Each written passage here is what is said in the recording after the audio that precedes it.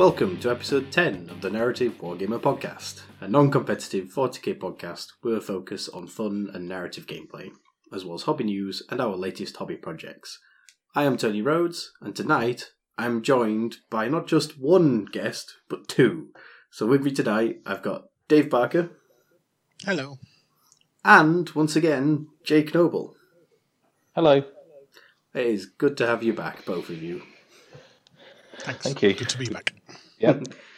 I mean, I'm just glad that for the first time ever, really, schedules have synced up in such a way that we could have more than one extra person on the show. So, we caught Dave when he's in the country.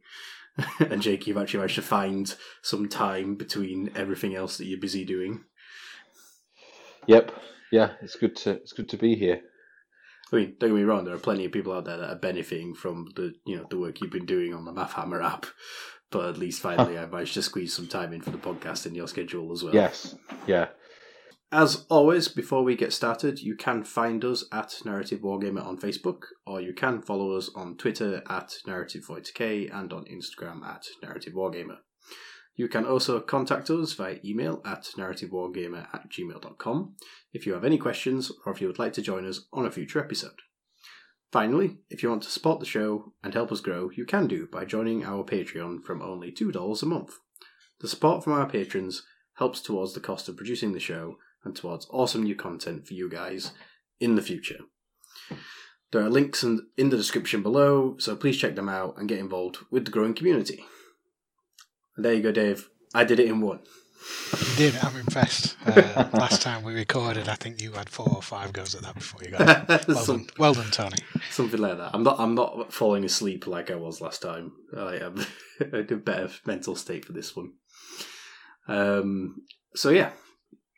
However, as some of you are probably aware, it has been a while since we did the last episode, and unfortunately that's just because, life gets busy.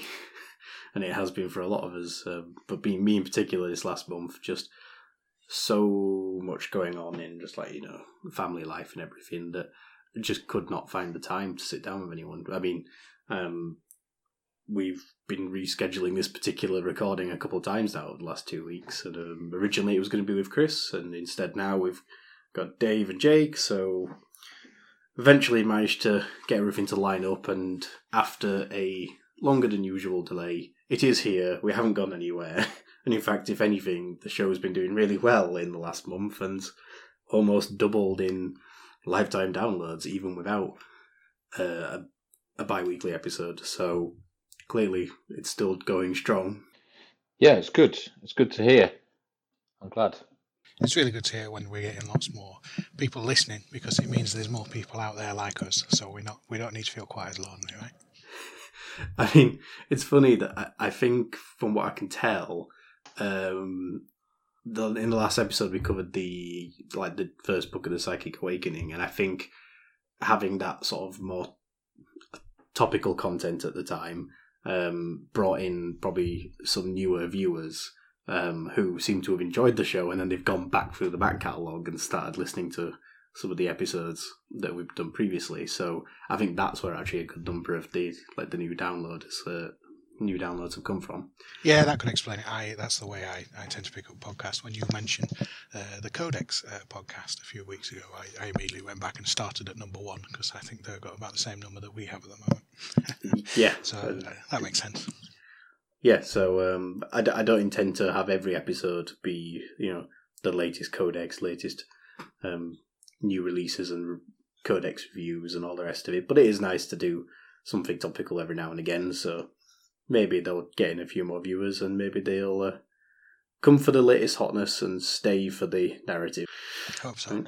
I mean, that's my aim with this show more than anything, is, help people, discover more ways to play 40k, so if getting them in with the latest ways to play is what gets them here, but then they stay for all the different ways there are to play, then mission complete. They'll not have to stay too long before they get exposed to Rainbow Warriors. No, not long at all. That or Death Skulls. And maybe every couple episodes, even Cadians. Yeah. Some, I think there's some in this one. I can't remember. Anyway. Well, we'll find out shortly in your Paint Station Garrison, which I'm sure you'll have plenty of stuff that you've been on with since you were last on. But so as always, a little rundown of what we're going to talk about tonight. We will be catching up with our, no doubt, quite large Paint Station Garrisons, as it's been a while since we've all been on, and we've been up to lots of stuff. Because although I've been very busy with, sort of like life stuff, the way I've made up for that is I've been able to sort of cram in every spare moment I've had into my painting. So, unfortunately, whereas I've not got any games played this month, and I've not got as many podcasts recorded as I would normally like, I have got a good bit of painting done. So, I'm quite happy with that. But, fortunately, you two have played some games, so you'll be able to talk about that later on in our games played.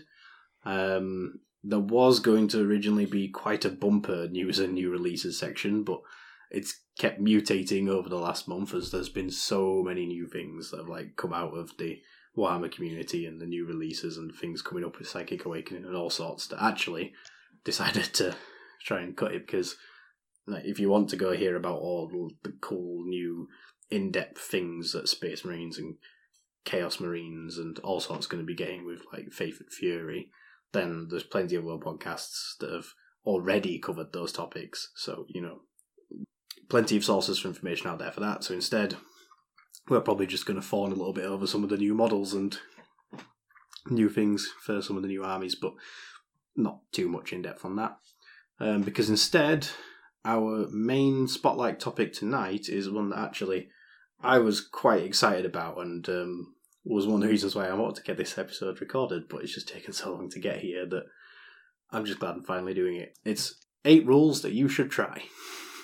Because basically, I think there's a selection of these basically quality of life rules for your Games of 40k now that exist in various places and Games Workshop publications, but they're just not quite part of the core rules.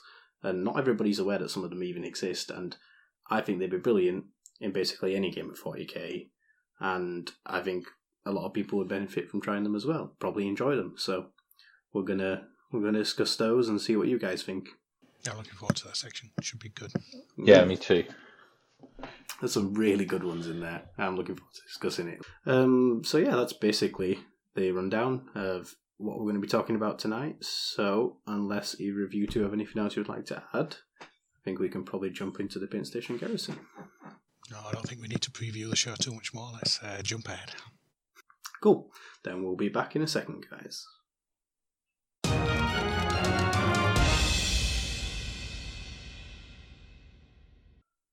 And we're back in the Paint Station Garrison, and it has been too long since we've been here.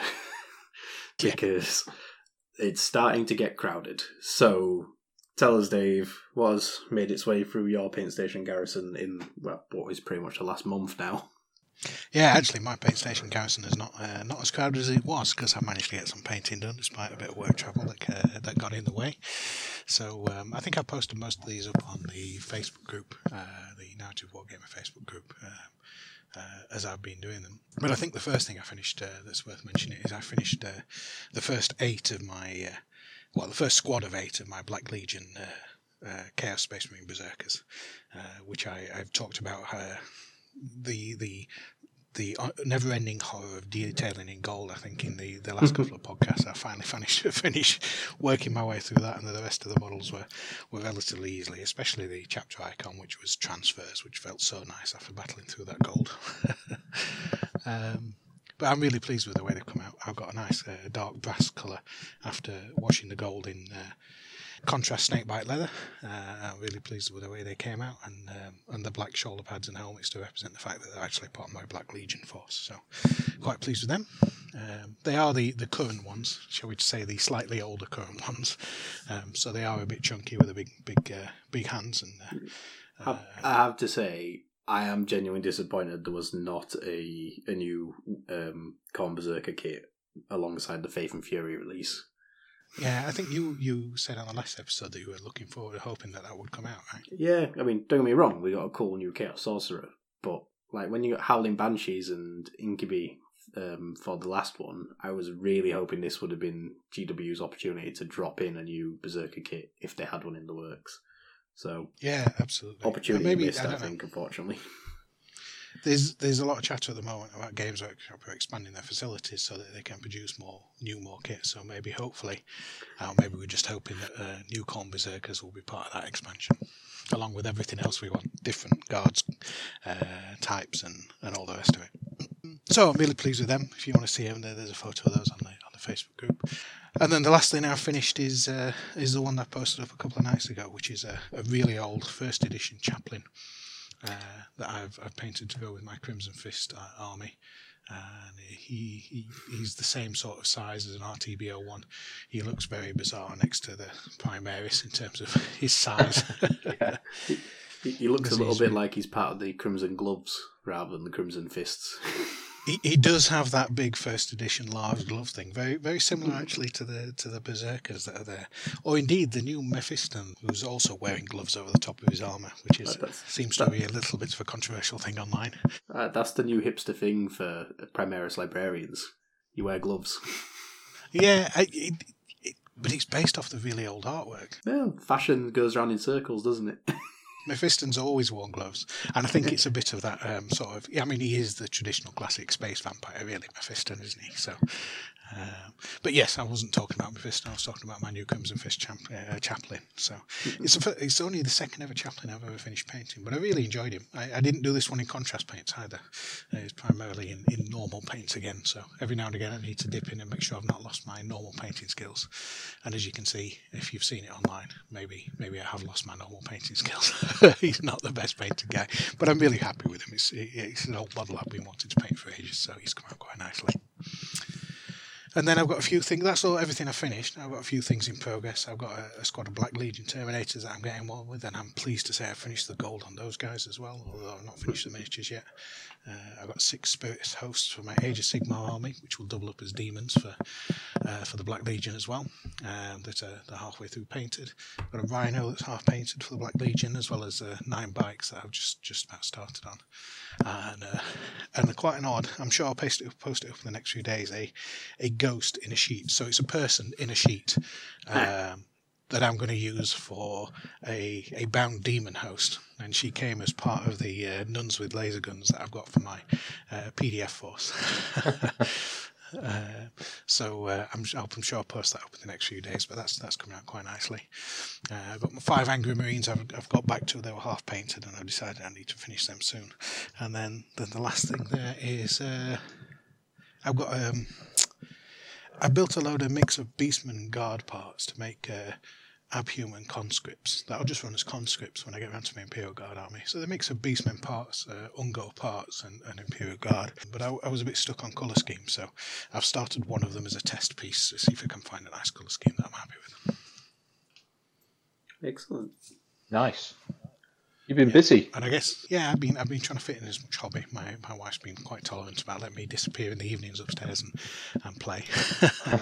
And I guess the only other thing I've done really is we went out this last weekend to the Christmas market in Bury St Edmunds, and on the way back out of town we just happened to walk past the Warhammer shop, so I popped in to buy a kit to build my Chapter Master.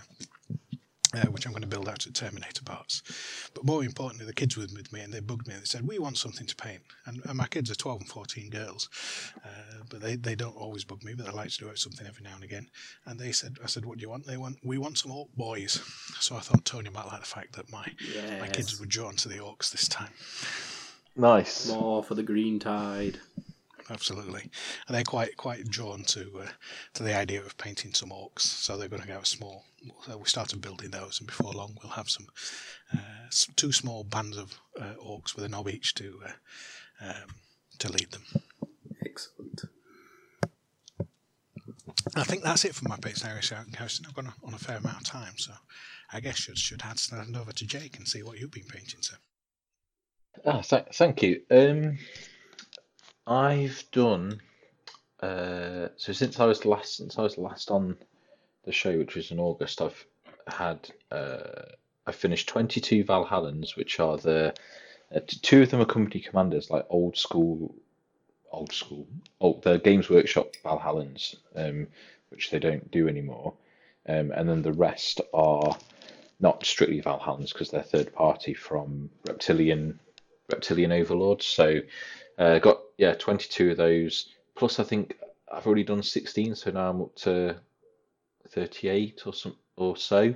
And then I've got some missile launches of them as well. So I'm up to like 40 odd models of Valhallans. But I'll have 60 once they're all done. So that's slowly getting there, and it feels good to actually say that I've done some more on them because it's a lot to do. But I'm getting there with them, and then the others that I've finished are 2 Primaris Psykers, which takes me up to 3. So I've got a red one, a yellow one, and a blue one now. I don't know why. I just think they stand out, and the yellow one can have these powers, and the blue one can have passive powers, and the red one can have aggressive powers or something. I was and then also clearly using different psychic laws. That's what it is. Different winter magic. Yeah, different disciplines. And then the model I've just finished, I've just put it on the Facebook group actually, because I think I might have I've posted it in various places, but I've just put it on the group. Is the Psyker from Black Fortress Escalation, I think. Arad, I can't say her name. I'm not even gonna. Aradia Madelian. That's what I'm gonna call her. So yeah, I've just finished her, and I think that's probably the best model I've ever painted. I think doing the yellow Psyker and the blue Psyker got me into the whole wet blending thing again. And then when I went to do the last one, I ended up wet blending red into purple on the cloak because I was going to make a purple because I didn't have a purple, and then just by having the red and blue on the palette, I sort of made this purple and accidentally made various purples from the red and the blue, and then ended up blending it onto the cloak, and yeah, it worked out pretty well. So it looks really nice. I was really surprised when you mentioned on your, I think it was Instagram, wherever, that it was the first time you'd been properly attempting a blend. I was like, you've done it really well. Yeah, right. Well, I've done like a blend, with like a red, so like red into shade, but never like one color, never one color to another. Yeah, so yeah, it was good. I always try and try something new on each project that I do. So and this one was quite a big thing to do. I think it's an interesting approach you took to sort of not batch painting, but chain painting all your Psykers at once, and then deciding how you differentiate them, and injecting that bit of personality from one to the other. Yeah, and I want to do 3. I'll do 3 astropaths as well. I've got 1, and then I'll get 2 more, and then I'll do all 3 in one go. And so it'll be, I don't know how, I've no idea how I'm going to do them. But I'll do all 3 in one go, and maybe there'll be different colours. Maybe they'll be red, yellow, and blue, but a darker, so they're maybe the subordinates of, maybe they're disciples of the Primaris Psykers. I don't know. So yeah, I need to do those. But my work in progress at the moment are 3 Catachan heavy mortars from Forge World. So they're sort of ready to be painted. So I'm going to start them tomorrow night, and then after that, I'm going to finish my Cadian Baneblade, which I've not touched for 3 years. So it's quite a shameful thing. Is that half painted, Jake, or is it in classic Cadian colours, or is it? It's half painted, so it's just got the green and tan stripes that I have on all my Cadian vehicles. That they're just airbrushed on. That they need crisping up, and so it's just green and Zandri dust at the moment. Which that doing that is kind of a big step to go from not being painted to being camoed, and then I need to do all the extra stuff. But I'm excited about doing it, and I want to do it because I've entered my first. I know this is the narrative podcast, but I've entered my first ITC in February, and I feel like I need a Baneblade, and I'm not going to get 3 done by then. so I need at least one. So that's my motivation for getting it done. And I'm also taking 3 psychers to that event as well. So that made me do my psychers. So yeah, having an event actually makes any you motivation. It works. Yeah, definitely. yeah. I think events are one of the best motivations for anything. Like especially to get certain units finished within your collection. You were talking about exactly that for attending the Necromund tournament, right, Tony? Oh yeah. I basically one of the things that kind of put a little back burner on my orcs for a month was throughout the entirety of October I spent it painting up 4 Esches for my Necromunda gang because I needed them for that Necromunda event, and I'm so glad I did, even though one of them only got used in one game and died before she even got to do anything. But still, I'm glad she was there and she was painted. I didn't mention that, you did. But that's it, I think, from me. I think that's a fair Yeah. effort. Yeah. Over to you. Yeah, so like I say, I've been a bit busy with loads of things this month, so I've not got much away of like games played or like events attended or anything like that really. But I have been doing a fair chunk of painting, and I've been quite pleased with it. If anything, I've kind of been on a bit of a terrain binge, really. So like my daily thing when I'm at work at my lunch hour, I've been working on some more Orc Boys and the Orc boss from Black Pass, Black Reach, something like that. But it's Sanctus Reach. There's one beginning with an S. I could be completely wrong. It's just in my head. Sanctus. It was whichever starter box it was Yeah. that was Crimson Fists versus Orcs. And it's the the classic plastic Orc war boss with the custom shooter and the power claw. And I've had him for years and years and years, and I just wanted to get him painted, so I've just been painting him alongside these 10 Orc Boys, and just a couple of days ago I got those finished. So just 10 more Orc Boys for the Green Tide and a new boss to lead them, and I'm really pleased to say that I finally got him painted because he's such a nice model. But that's almost by and by. Like that's just the thing that I've been doing in my lunch hours at work. The thing I've really been like cracking on with this month is there's a whole load of different terrain stuff. I actually feel like I'm getting closer and closer to having a 6x4 sort of like jungle board finished soon. So I've completed a set of the Shard Rack Spines, which is it's one of the Death World terrain pieces that Games Workshop sells, but it's the like really spiky, sharp, like rocky formation. They're all covered in like cave moss and lichen and stuff, and then they've got like skulls all like woven in the roots of it in the floor. And then I've also I finally finished up the entire set of 5 craters that came in the Planet Strike crater set. So I'd previously finished the big like lava laser burn in the floor, and I think that was it really. But what I have finished since then is the Blackstone comets that have all come crashing down. There's like a set of 4 of them, and I'm really pleased with those. They do look. They do look very good. When I saw those, I was like, "They're comets that have crashed." Yeah, it's a brilliant touch, and it's funny that that's probably like 10 years old now when it was originally released. But where they've kind of advanced the lore, it just made sense to paint them up as Blackstone.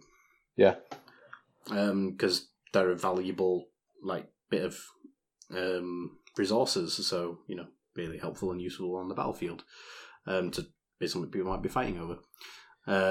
But there's also just like a big generic like multi-barrage crater thing. So it's not just like one large crater, it's sort of like covers a large area, and it's about like 7 or 8 impacts all at once, a bit like a set of mortars have been hitting the ground.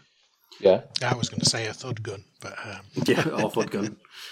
And then there's a crashed satellite which it's kind of like ploughed its way in at an angle, so it's got like a bit of a trench in the ground behind it, and then a pile up of earth in front of it.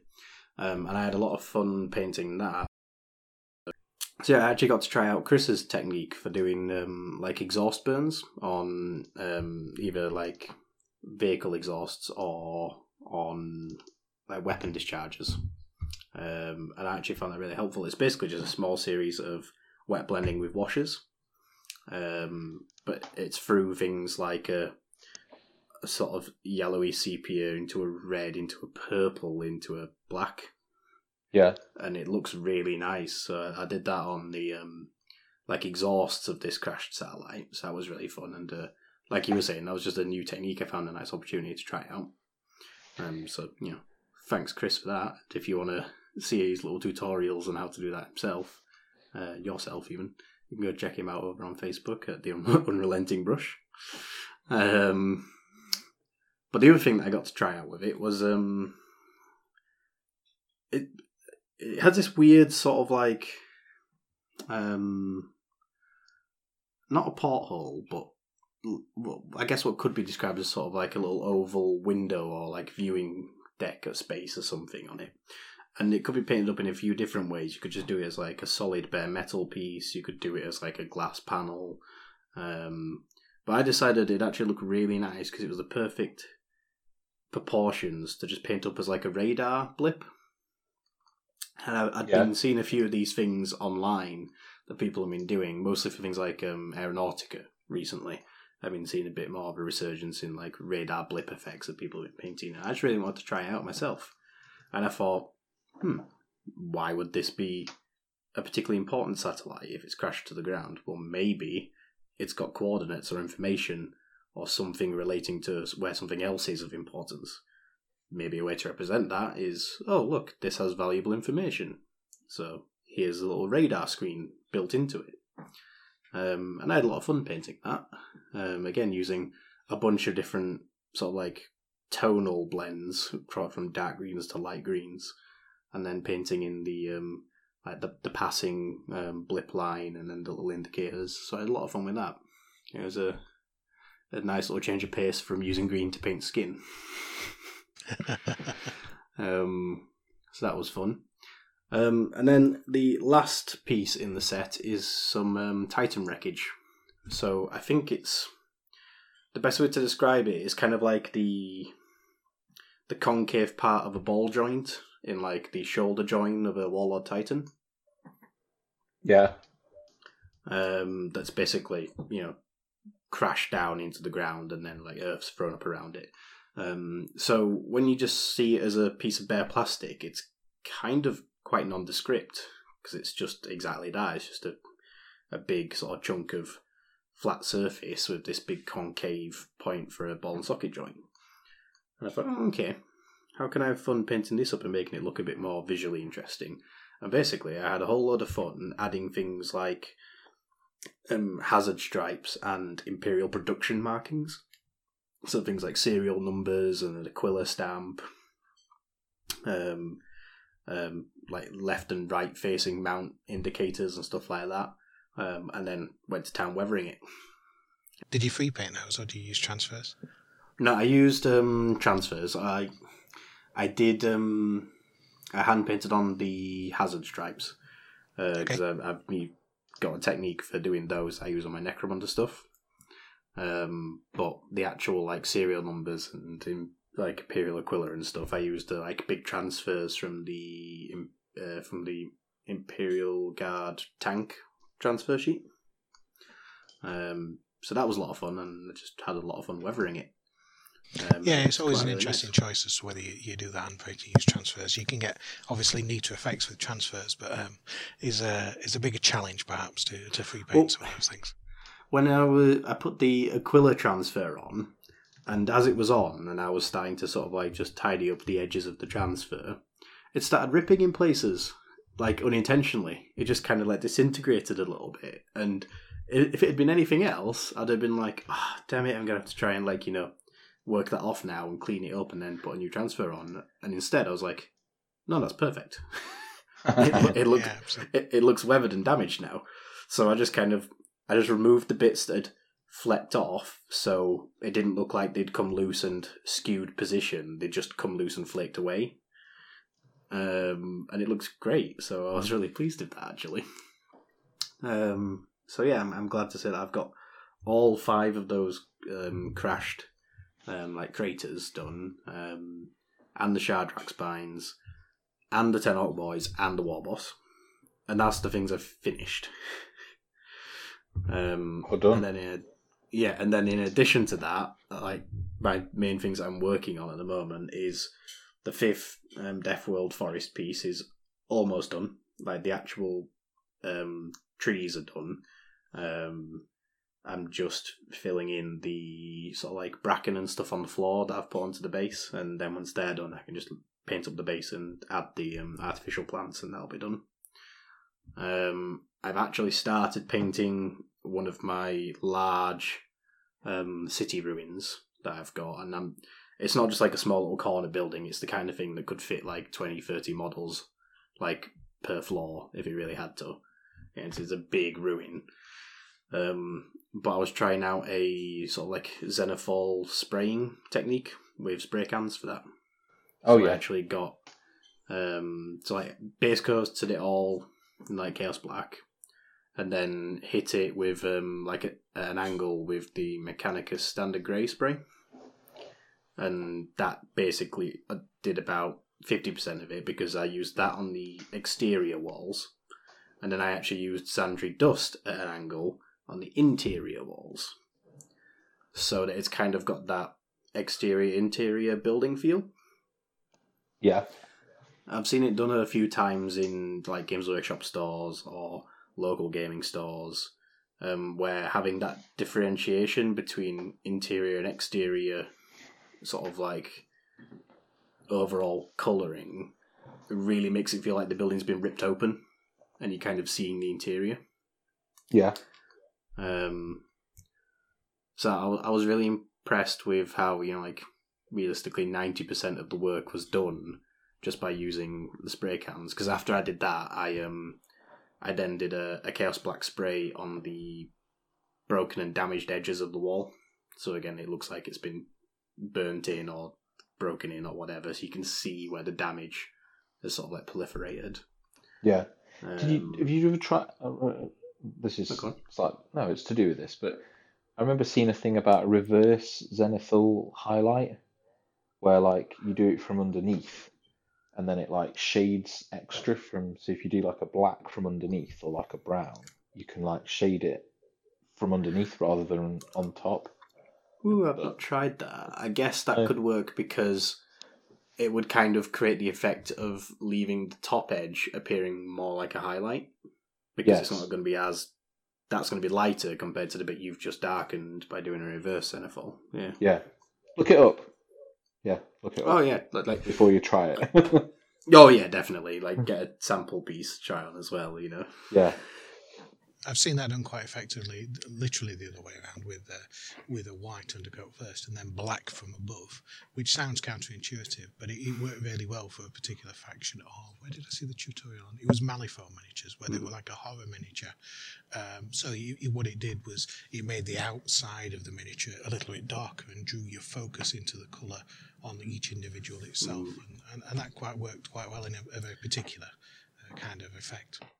I mean, speaking of drawing the eye and doing things in reverse, the one thing that I always advise anyone is when it comes to painting flames is actually look at how a flame appears and not how you think it appears, because it's really easy for everyone to assume that flames are brightest at the tips, because that's how you paint a lot of other things that are like highlighted with a colour. But actually, flames are brightest at the centre, at the base, at the source of the heat, and are darker and black and smoky at the tips.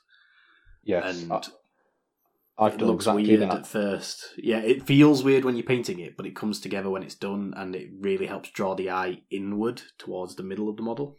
Yeah, no, I mean I've done it wrong. Right. I've done it wrong. I've gone and done it, and then someone was like, "That's the wrong way around," and then I looked and was like, "Oh, it doesn't look like fire at all." When you put it next to fire, I mean, it looks fine, but it's wrong. Yeah, I've done it both ways, right and wrong. What I think you can break the rule with is if you're doing ethereal flame, if you're doing something that's like magical or haunted, I think they actually look a little better if the tips are the light bits, as if it's like it's dark magic, as it were, that's at the core of it, and then as it gets to the end, it's tapering out into an aether and just sort of dissipating. I think it can work on ethereal stuff, but if you're trying to create realistic flame effect, it actually needs to be brighter at the bottom and darker at the tips. Or if you're doing flames on it as sort of a decal or a pattern onto a vehicle or a walker, where it's a design rather than flame itself, you can get away with it being wrong too. Yeah. But yeah, that's I only know that because the most recent thing I did that on was actually the hairstyle of one of the Eshers the other month.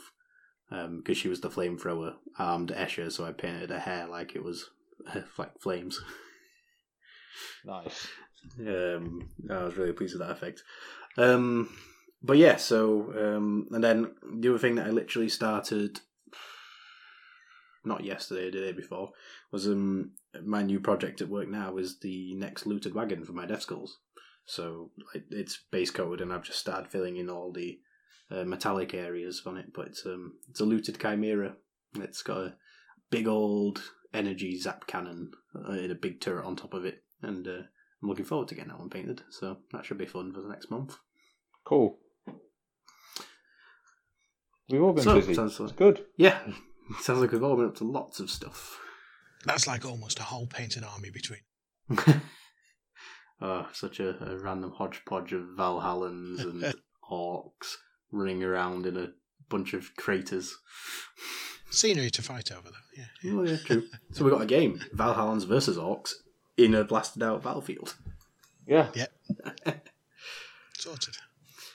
However, where I have not been so busy is in games played, but thankfully you two have. So I think we'll move on now to the games played by Dave and Jake. Are you enjoying the Narrative Wargamer podcast? If you are, why not check out our community Facebook group at Narrative Wargamer on Facebook. We share our latest hobby projects and narrative battles and aim to grow a community for casual and narrative 40k players. We're always excited to see the awesome things our listeners are working on, and it is a great place to hang out with other like-minded hobbyists. You can also find us on Instagram at Narrative Wargamer and over on Twitter at Narrative40k for regular hobby updates on our 40k projects.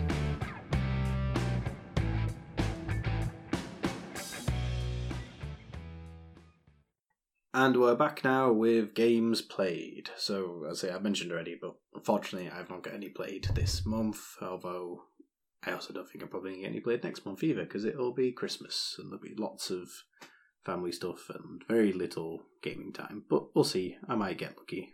Maybe Santa will bring me some spare time. How about you guys? I've played a few games, I think, since I was last on. I've played one narrative game against Eldar, which was good. It was from what was it from? Vigilus Defiant, which is the first Vigilus book, and we just rolled for it and to see what we got. So we didn't go into it with a list in mind, and we didn't know who was going to be attacking, we didn't know who was going to be defending, and we didn't know what the mission was going to be. But the mission was hold your gains. And if you're not familiar with that, it's a kind of... have either of you two played it, firstly? I have played it, yes. I enjoyed it.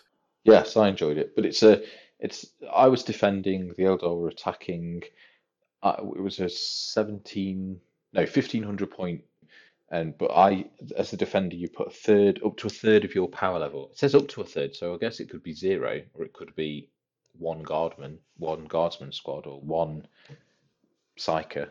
But you put up to a third of your units on the board to start the game, which is like your deployment zone is 9 inches from the middle of the board, and then the attacker sets up within 12 inches of the 2 short table edges, so they can envelop you quite easily, and then the rest of your force comes on, or can come on, after turn at the end of your movement phase in battle round 2. So in your move, or the attacker gets first turn. So when it gets to your second movement phase, you roll a dice for each of your units, and on a 3+, they can come on, and they come on within 12 inches of the long board edges, which is like the defender deployment zone. And the winner is whoever has the most power level within 12 inches of the middle at the end of the game. I think is that your understanding? That's just off the top of my head. Yeah, that's basically it. It's so it's based on the archetype of you've got a last stand force that are then waiting for a relief force to show up and help break the back of the besieging enemy. And in this case, the thing that is all important is holding the thing that you've gained. Hence the name. Yes. So it's the idea is that the important MacGuffin is at the middle of the board, and everyone is trying to make sure that they control it at the end of the game. But that setup is you found it first, and now that they've found it, they've radioed in for their mates to come save them because the enemy are now bearing down on them. Yes. And it's a good fun scenario. I've played it before where I've been attacking as the orc, as an orc player. So it felt a lot of fun to actually be attacking a Dark Angel force that had, hunkered up in the centre, and then they had their relief force coming in, which, with Deathwing and Ravenwing, felt quite nice as a relief force for that. So I had fun with it. So how did your experience? It was good. I had a mix of Astra Militarum and Custodians with a lot of infantry. So I had company commanders, Cadians, 3 Psykers, 3 infantry squads, 2 tech priests, platoon commander. Oh, and then I had Pask in a Lehman Russ with battle cannon, las cannon, plasma cannons, and then 2 tank commanders with, the executioner plasma cannon on top, las cannon, multi-motors. And then my custodians were a patrol, so I had 3-man squad of custodian guard, the Defensor Vexillus Praetor Defensor, whatever his name is, that gives a 5+ invuln to Imperium infantry that are wholly within 9 inches of him, and then the custodian big guy Trajan. I don't know how to say that, but the guy with the massive axe and the lion on his back. So some tanks, 30 odd infantry, 3 psychers, some commanders, and then some custodians to back them up, which seemed like a nice little. It had some power in there with the tanks, but then you never know how it's going to go with them.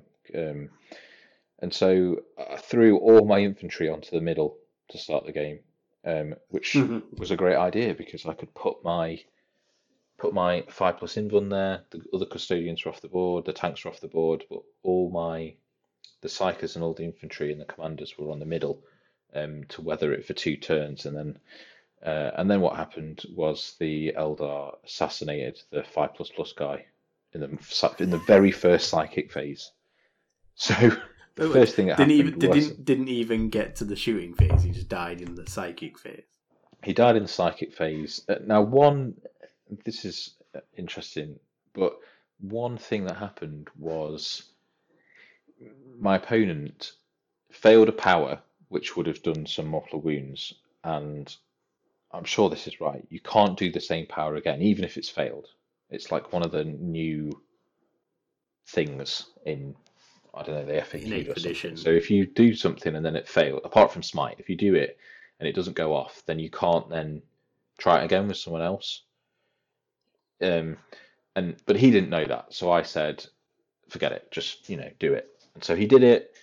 He then did some mortal wounds. He then did another power which went off and did more mortal wounds and killed him. So my lackadaisical attitude to the rules, because not lackadaisical, I was sort of, he didn't know, and so I just said, yeah, that's fine, just do it. And then I lost this really important character that would have given everything a 5++ for the entire shooting phase. So I don't know, what do you guys think about that? Because it was an interesting thing. I was like, I've let this thing happen, and now I've paid a really hefty price for it.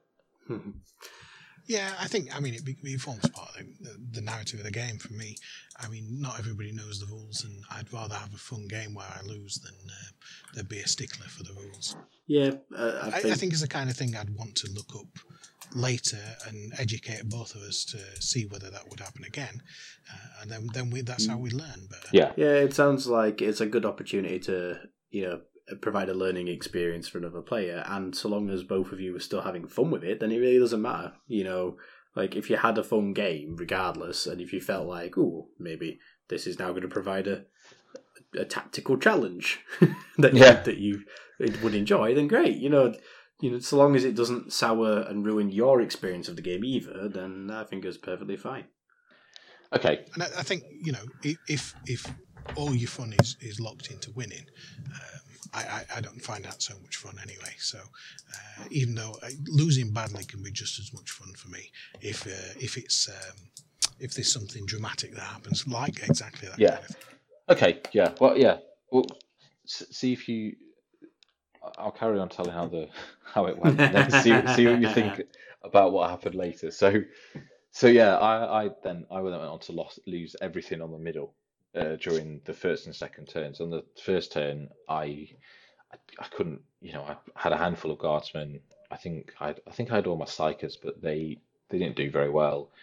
So come the second turn, and the Eldar had their first and second shooting phases by that point. I didn't have anything left in the middle, and then I could roll to bring on my other stuff, and I managed to. I rolled for the two tank commanders, and they both came on. And then you can pay. One of the stratagems was to pay 1 CP and definitely bring on something, but before you rolled the dice for it. So then, because I had the 2 tank commanders, I then paid a CP to definitely bring on Pask, and then I rolled for the rest of the custodians and the 2 tech priests, who all came on. So I managed to get everything on my turn 2, which was nice. So they came off on. the bat. I'd say that probably balances out the issue of losing your early forces if actually you had the bulk of your remaining army show up all at once, which is also statistically unlikely to have happened, but it did. Yes, it did.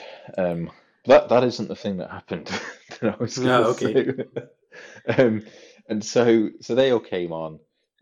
They did pretty well. They got rid of the Eldar avatar of Kane, or they're sort of that big character guy that's 200 odd points. And they'd all consolidated into the middle because it goes on power level. So everything, almost everything that the Eldar had gone into the middle. Like 40 Guardians were there, 8 Warp Spiders, the Avatar was there.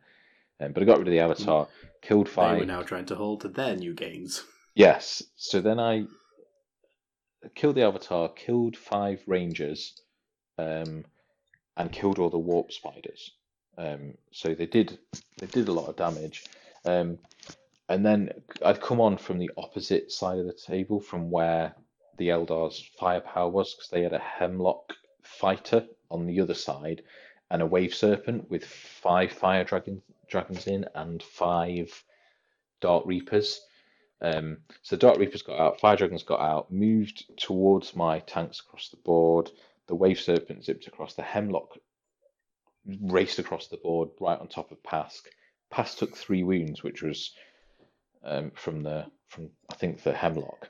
Now the thing that happened was he forgot to advance his Fire Dragons, which made him about 13 inches away from my tank commanders, which meant he was out of range, and I didn't let him go back and advance them because I was like, well, I was like, I lost this guy at the start, and and he was like, oh, I can't believe I've forgotten. And by this point, it had the psychic phase, it started shooting, and then gone to shoot them, and it's not really a narrative thing to do, but I was like, I just was like, no, I didn't say no. He didn't ask, but then I didn't say, oh, go and do it like I did with the psychic power. The psychic power, I just went, yeah, do it.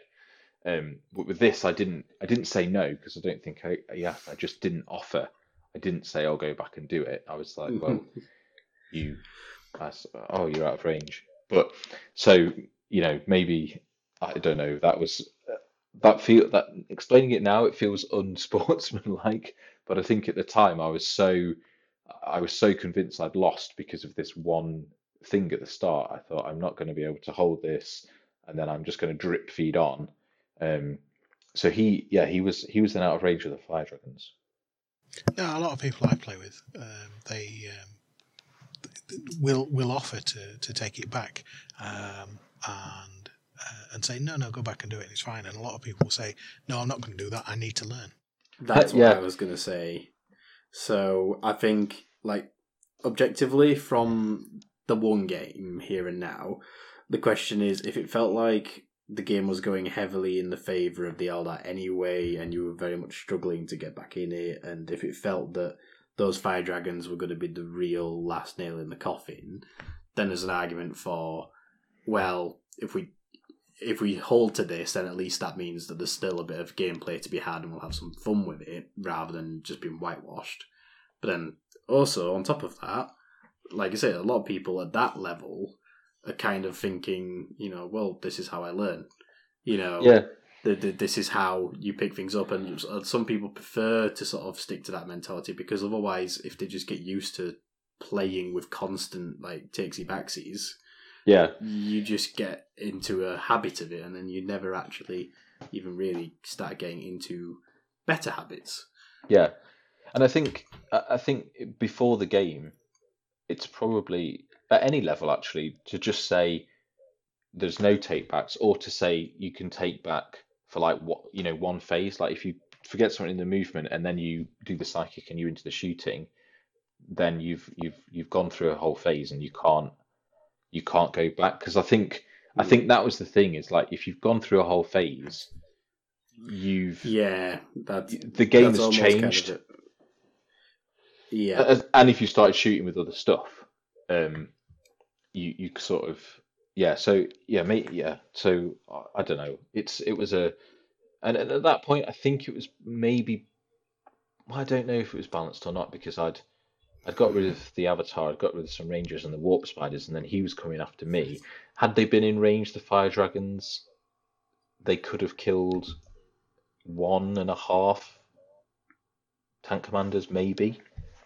I don't know. Who knows? I mean, like I say, it's one of these things where earlier on in the game, you provided an opportunity for him to get ahead with letting it being a good sportsman and just being, oh yeah, sure, I'll go for this, do that, blah blah blah, and okay, now things are a bit more difficult for me. It's just swings and roundabout. Now it's a matter of like, life's a little bit difficult for him in that moment, but whatever. Now it's kind of almost balanced itself out. Yeah, I've put myself in the same position in the past. Maybe not with fire dragons, but I'm sure with other things. And the only person I'm annoyed with is myself. Yeah. I mean, there's nothing to say that even if, like, you say that he didn't even sort of like ask as such, which says to me that he probably is already thinking himself, is like, no, I'm just going to choose to live with that. Yeah. Because if it had been really, really upsetting him or getting him, he would no doubt have probably asked if he could move his guys. Yeah. So I get that impression from that story that he was already thinking the same thing. He's just like, no, I'm going to leave that because I'm going to learn to live with it. Yeah, he was quite beaty up himself about it. Like, I can't believe I've done this and such. So, okay. So the Fire Dragons weren't in range. Pask lost 6 wounds, I think. But I don't think I lost anything else. And then it was just, who could get the most stuff, because they had quite a lot of power level, in the Hemlock, Guardians, but I had more, so it was kind of like, could he kill enough of my stuff to deny me the win? And Pask regained 3 wounds from the Tech Priest, which then put him back up into the top bracket. I didn't move any of them because they could come on 12 inches from the board edge. They're quite up there anyway, and in order to count towards the objective, they have to be wholly within 12 inches of the middle, which is quite big. And so on the next turn they could have just rolled up. So I just kept them all still and just and just blasted my way um, into them and finished off the Hemlock, killed the Fire Dragons, killed all but one of the Dark Reapers, um, and did a couple of wounds on the Wave Serpent. And then from there, they sort of struggled to then do any significant damage. And my Custodians and Trajan got into combat, and that was. I've never really had. I think in the past when I've used them against, I don't know, things like Death Shrouds or Plague Marines or stuff like that. But against Guardians, it was horrific, absolutely horrific. And I think it killed you like will just 50, mince through chaff units like that. Yeah, I think it killed like 15. Because Trajan can fight twice. It's one of his things. He can like regain some wounds, he can regain some command points, or he can fight twice. Like you pick one, whenever you want to do it, and that's it for the battle. You can do one of them. Yeah. So yeah, and then after that, it was kind of like, yeah, you've won. But it was a good game because when my Custodian died on the first turn, I just said I've lost, and then to lose all that infantry and then to like come back like that was quite he was definitely winning, and then I was sort of winning, and then I was definitely winning. So it was quite a swing of a game, and it was a fun mission as well. The whole third thing, I think putting a third on is a good idea. I think if you just put one on, like a little bit, it's not really in the spirit of the mission, because then you're just relying on like a big beta strike later, and getting everything on later. Beta strike. I've not heard that before. That's a really good phrase. I've heard that quite a lot. That's quite recently. I've heard it quite a lot. Where, yeah. Sorry. You get yourself in a position to do a big weapon strike later in the game. Yeah. So that was the only narrative game that I've played, and it was good. I've got another one actually next on Monday against a different Eldar player, 1,750 points, and we'll roll for a mission there, and I'll probably re-roll it if it's that one again, because it would be unfair, I think, for me to play the same mission twice within the space of a couple of weeks. You'll have to tell us how that one goes in as well, because it sounds like you are enjoying venturing into more of the narrative missions. Yeah, it's odd because I'm like being pulled in these two. I would enjoy the narrative stuff, and then I've got this ITC thing coming up, and another game that I played was against Orcs, and the guy that I played brought basically an ITC list that he had to hand, and I got absolutely destroyed. But it was a fun game, and it was an interesting learning experience. But I'd not played this guy before, so he just brought what he had to hand, which was the list he took to Blood and Glory. And I brought my Valhallans because I'd just finished them. So I brought like 30 Valhallans, some Cadians, 3 Hellhounds, and I just got absolutely. I think he had 12 Smasher guns. And the shock attack. I remember seeing this picture on one of your socials. Yeah, like 12, 15 Smasher guns or something. Yeah, and tractor cannons and 2 shock attack guns, and one of them was the Relic. And it was just Orc artillery. Yeah. Oh, and 2 lots of 30 boys with the jump. Yeah. So here's turn 1, here's turn 2. Deal with those. Yep. Anyway, so I've had other games as well, but yeah, that's the main highlight. That's me. Good. Yeah. Well, how about you, Dave? What games have you played? Yeah, I've played 2 games, I think, since we last recorded. One was a narrative game, and one was more an ITC prep for somebody that's preparing for a tournament soon. For me, the narrative one was a little bit more interesting. It was a rematch with Mike from our club, 2 Leaders 6 Lodge in Cambridge, and I've talked before about playing against Mike's Custodes army against my mixed Rainbow Warrior Renegades with other chapters who've turn their backs on the Imperium and need hunting down by Mike's Custodes. And the first time we played, we played down the long ways down the board, and he was attacking this remote mining colony where we had this secret meetup, and it was very close. I managed to win in the final turn of that one, and then we came back for a rematch a couple of weeks ago. And we made up last time. We made up our own scenario. This time we made up our own scenario, and again it was remote. I'd not finished painting my Black Legion quite by that point, but I wanted to get them on the tabletop.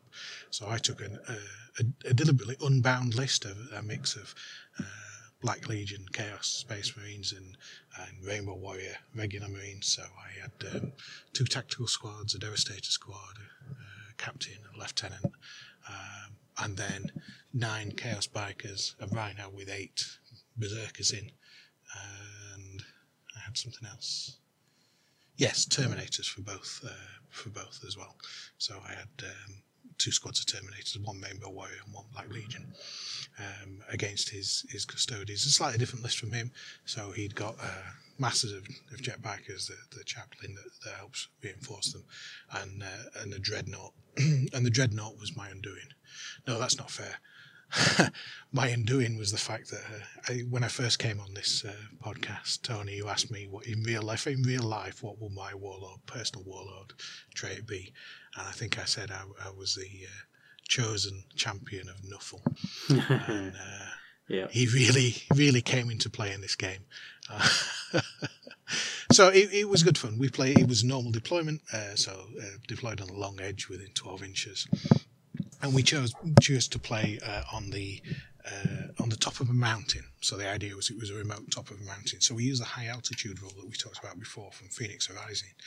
A good scenario, sort of narratively to use that in. Yeah. So the only thing that we did differently was that we didn't have the 6 inches around the edge because it wasn't on top of a platform. It was on top of a mountain. So we said we use the whole table edge.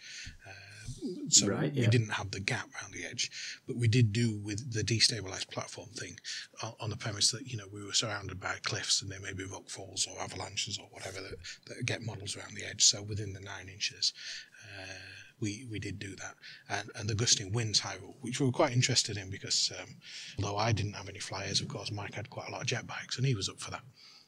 And that was good. That's cool. The only problem with that is you roll the d6 and choose like table edge 1, 2, or 3, or 4, which way it comes from.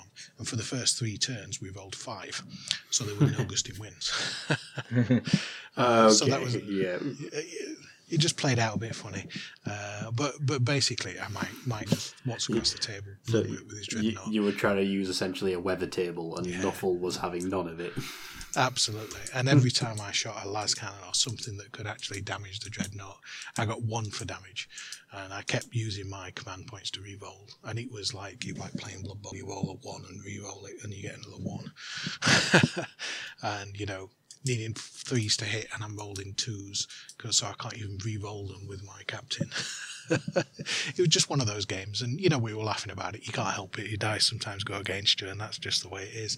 But it made for quite a strong game. Quite short. We finished at the end of turn 4 because he had an assassin in there as well, which helped take out some of my tactical squads, which was fun. We wanted to get the assassin into close combat and just see how that worked, and that was interesting. It wasn't quite as powerful as we thought it was going to be, but that was a fun little part of it. But yes, more or less, I was just taking out in short order. My Rhino with the Berserkers in was blown up quite quickly, which then exploded, which then caused a load of mortal wounds because of the destabilized platform rule. And a lot of my guys were deployed close enough to the edge that it would take effect on them. So I'd started racking up points immediately, and then I just couldn't damage that. And even when I teleported in the Terminators, they should have been able to take some wounds off it, but it was just just pinging off him like he didn't care. So, it was very narrative. It's almost like, the sort of extremes of combat that you read about in the Black Library fiction, where one army almost seems to take no damage and the other one's devastated. It's just that I was on the less fortunate side. But it was still a great game. We really enjoyed it. And I don't mind losing badly when it's so strong like that. And of course, the Imperium should come in and do away with the nasty renegades. So it was an awful lot of fun. We tried the Theatre War, the high altitude one. I think we definitely want to try that again. It just didn't work for us this time. Cool. Well, at least you had fun with it, even if Nuffle didn't want to particularly highlight its features for most of the game, it still sounds like it had a noticeable impact. So that was the narrative game. We quite enjoyed that with Mike. That was great. And then last Friday I played a competitive game against another lad at the club, Paul, who's preparing for an ITC tournament, exactly in the same way as Jake described. And that's my games played, really. Awesome. Did you play with the ITC rules, or did you just play a normal game? Yeah, I mean, yes. So there was a rule pack we rolled for the mission. We had it was a long ways again. We got the long ways one. And we played with the rules like ground floor, blocking, and then we were recording victory points every turn. So destroyed more units and all that kind of stuff, and first strike and last strike, and slay the warlord and all that kind of stuff that you get in the ITC pack. Yeah, cool. It's nice to mix it up still, though. It's just more ways to play. Speaking of ways to play, I think that's a good segue into our main topic. So I think that's everything from our games played. So we will be back in a moment, guys. Do you enjoy awesome narrative 40k games as much as we do? Do you wish there was more narrative play content online you could enjoy? Narrative Wargamer aims to be more than just a podcast. Our goal is to become a wider platform for narrative 40k content creation. Right now we are just starting out, but you can already find 40k articles and gaming posts on our website at narrativewargamer.wordpress.com. We also aim to develop the Narrative Wargamer YouTube channel with narrative battle reports, custom missions, expanded gameplay rules and much more. If you would like to see awesome content like this, then please support the show via the Narrative Wargamer Patreon page. The support from our patrons helps us produce the show and expand our range of future content. You can support the show from as little as $2 a month, and it really is the best way to show us you are enjoying our work and are excited to see more. With your support, Narrative Wargamer can become the #1 provider of narrative play content from the Grim Dark.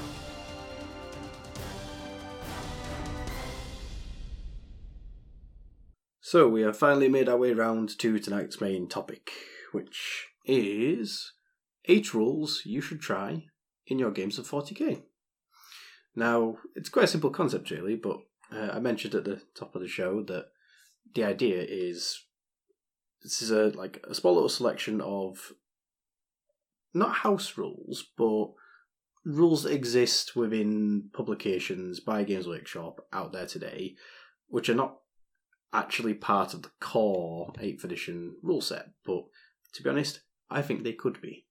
And I think a lot of people would benefit from trying some of these rules, so we're going to go through them one by one, and we're going to have a little discussion about them and see what you think. And you might find that you want to try some of them in your own games of 40k. And if you do, great, I want to hear all about it. So I've got a little list of them here, and I think we'll start with a simple but a good one.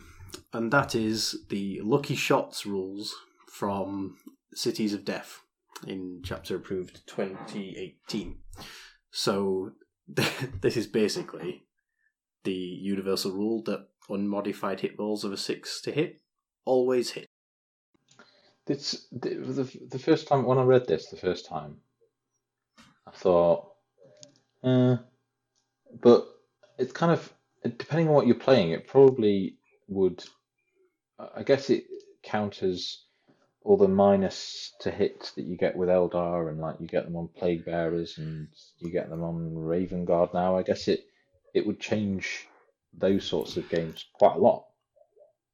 It would, yes. Now, it is, as you mentioned, kind of a sort of edge case thing, because to be in a situation where one player is using an army and is firing with Unit A against Target B, and there are so many modifiers in place that it takes their to hit roll to a 7+, and therefore becomes impossible to make.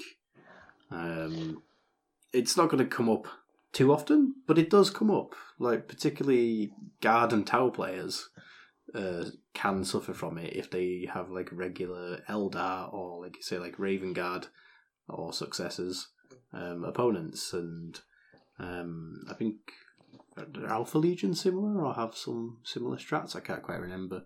But it's one that it still baffles me that this isn't a rule. Yeah, like a 6 is always a success. I remember that from the past, I think. But yeah.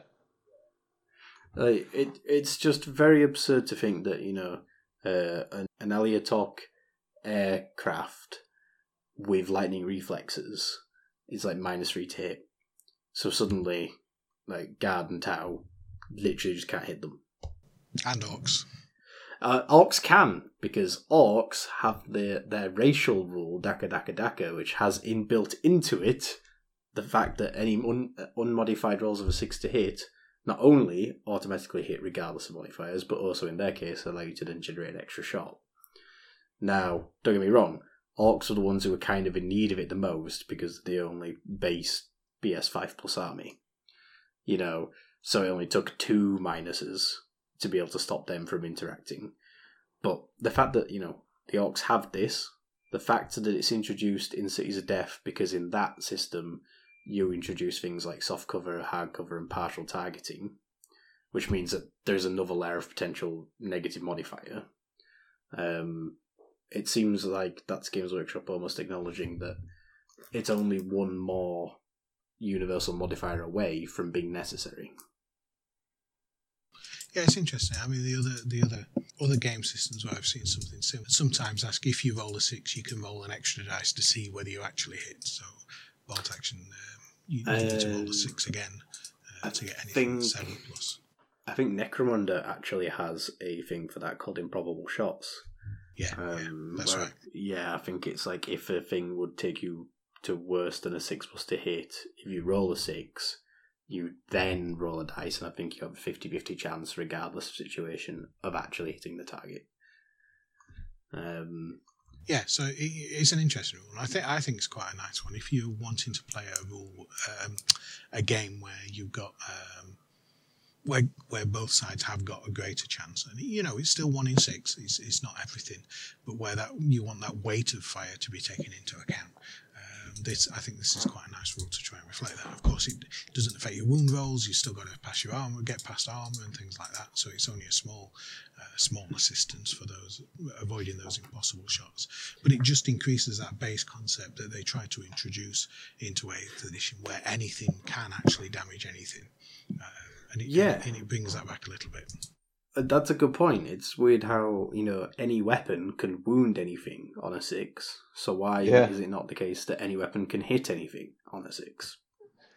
Yeah, that's an interesting point. That because that was I don't know, it wasn't a selling point, but it was a thing that was brought up when 8th was being talked about, because they got rid of the wound table. It was faster. Anything can wound anything.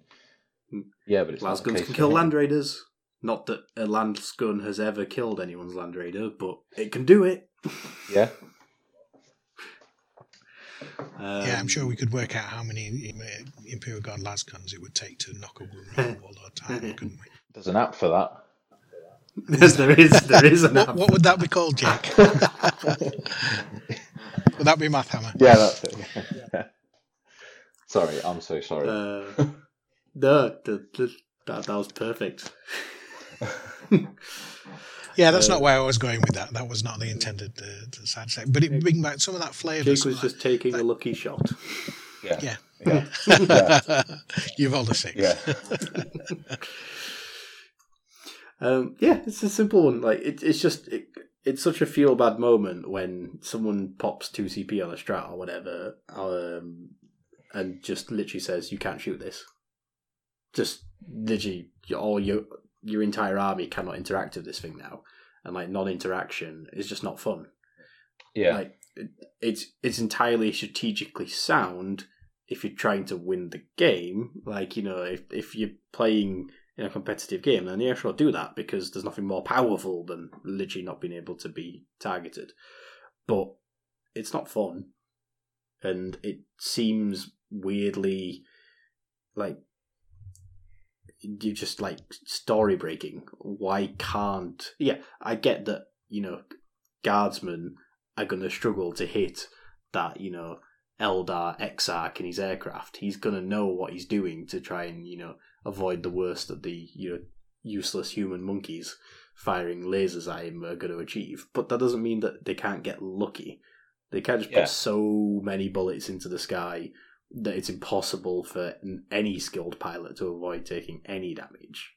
Yeah, because if you could theoretically have 6 squads with first rank fire, second rank fire, which gives you 6 times 37 shots, which is a lot of shots. And to say that just doesn't count is kind of because one of them is going to hit, right? Yeah, but as it currently stands, it doesn't. So. Yeah. It's a simple rule. It's not going to break your games, but it's not even going to come up that often, or even in that many games. But when it does, if you're using that as a house rule, then you're going to make it more interactive for yourself. And on some level, I think it would feel better to use this as a rule than, say, house rule that you don't use lightning reflexes on your Eldar aircraft. Because... that seems like you're penalising that particular army, that particular unit, that particular strat. Whereas if you're just saying that, well, no, it would still make sense that this important fighter is going to use evasive manoeuvres at this moment in time to try and improve his survivability, but doesn't just make him instantly indestructible. Yeah. Yeah, and if you house rule in kind of way, this is a better way of doing it, because then both sides benefit. Mm-hmm. And there's still possibilities.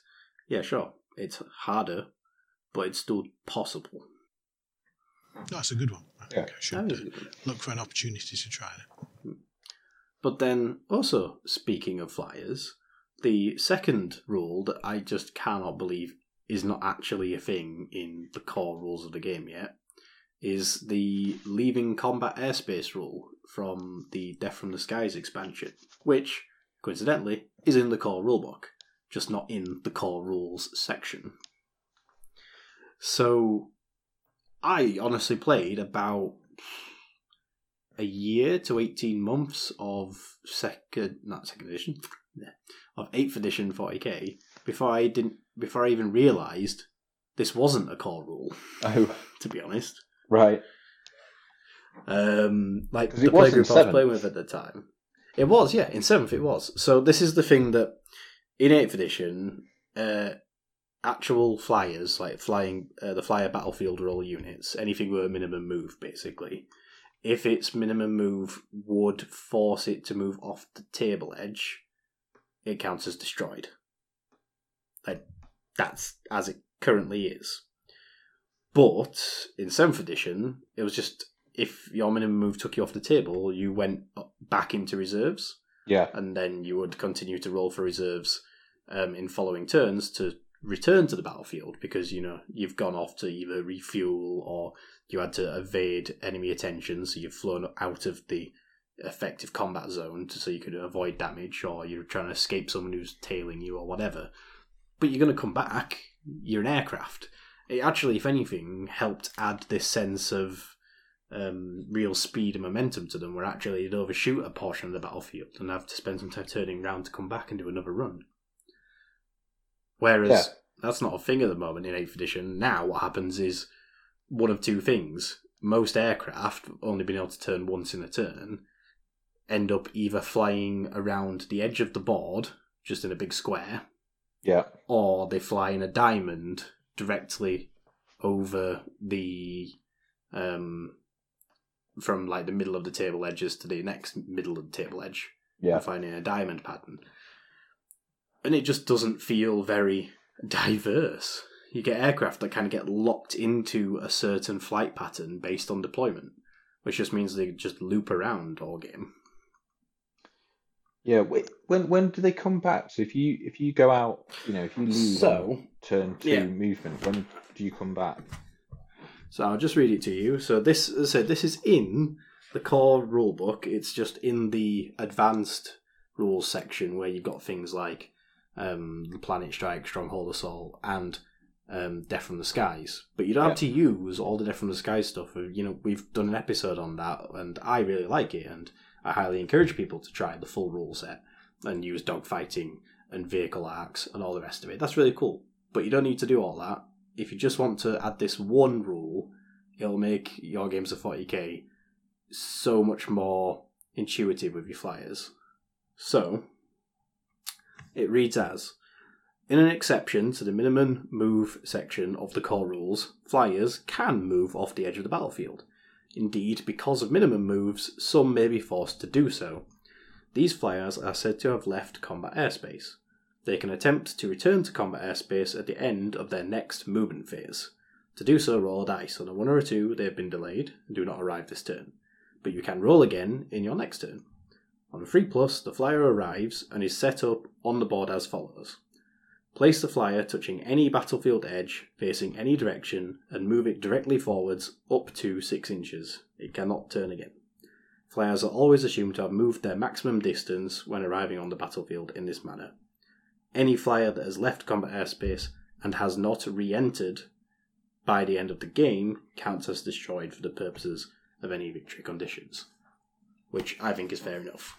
Yeah. But that's it. It's basically just constant 3+ reserve roll from the end of your next movement phase. So when things like deep striking units would arrive. Yeah. I like it. It adds like a different...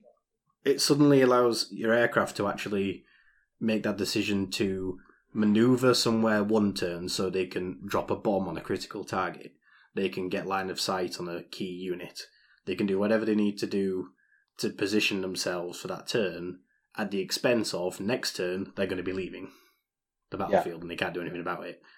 But if anything, it also gives you the opportunity to try and escape some enemy flyers or other units, like, oh, this unit's going to get gunned down if it doesn't leave this turn.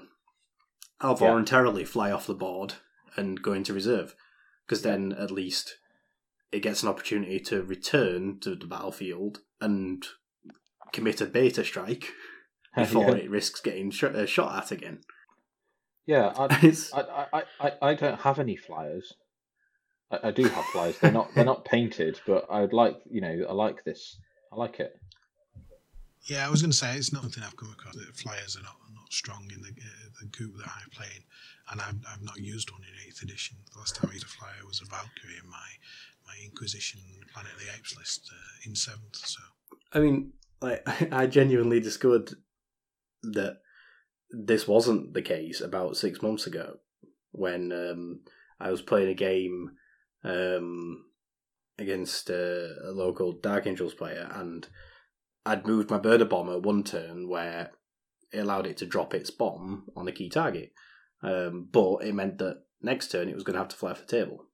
And obviously we were just playing a casual, friendly game. And after I dropped the bomb, I'd moved on into the following turn. So it was in the movement phase of my following turn, I just went, right, I'm going to pick this guy up and put him into reserve. Because he can only fly off the table this turn. And my opponent said at the time, what do you mean go into reserve? I was like, oh, he's leaving combat airspace. So he just goes back into reserve, and then next turn on a 3+, he can potentially come back.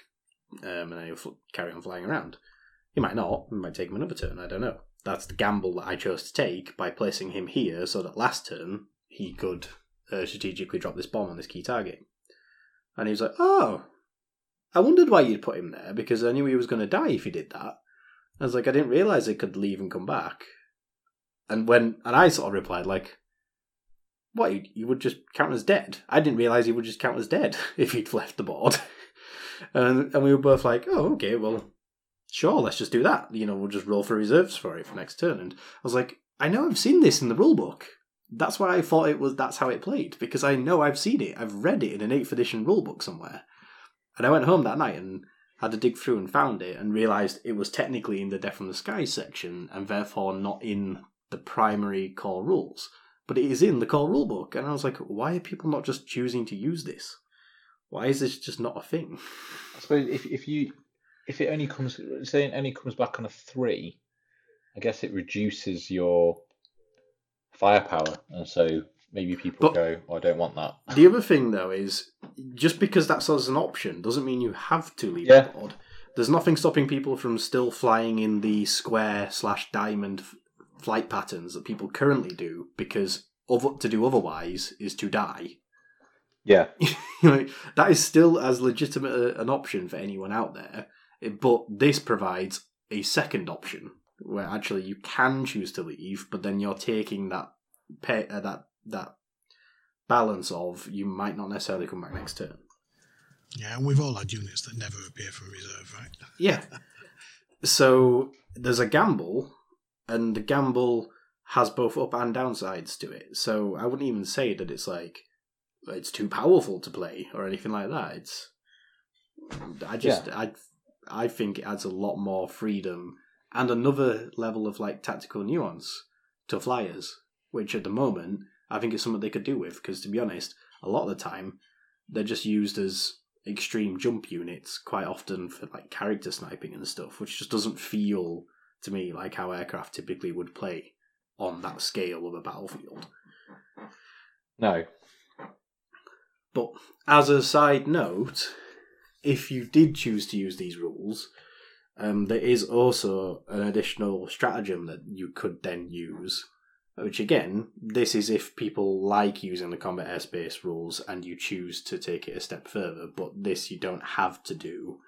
But this is the refuel, rearm, repair stratagem, which has a variable CP cost of between 1 to 3 CP, depending on how many of the benefits you choose to use. And this is, you use this stratagem as soon as one of your flyers leaves combat airspace. If you spend 1 CP, the aircraft automatically re-enters combat airspace at the end of your next movement phase. There's no need to roll. If you spend 2 CP, the aircraft also regains any weapons that are described as being used with a limited number of times during a battle, such as Like bombs. you burn a bomber. Yeah. And if you spent 3 CP, the aircraft also regains D3 wounds. So you've got refuel, rearm, repair. nice. Which, that, as I say, that I think is another nice stratagem. You don't necessarily have to include that just in your standard games. And if you do like the sound of that stratagem, then maybe take a look at the full extended system for dogfighting and the full Death from the Skies rules. But in this example, even just using the you can leave combat airspace without dying, I don't get why that isn't a thing. Yeah, Yeah, it's an interesting one to bring up next time I'm facing somebody with flyers. Yeah, definitely. Especially if both of you have got multiple flyers, I think it would really add a new literal dimension to the game. yeah, nice. See what you did there. And then the next one that I wanted to talk about was the Terrors of the Warp rule from the core rulebook. I'm just going to find it now. So this is one of the standard battle zones in the rulebook, right? Yeah, so this is a rule taken from one of the standard battle zones in the narrative play section of the core rulebook. So the intention is that the battle zone as a whole is meant to be sort of like, Psychic Maelstrom battlefield sort of deal.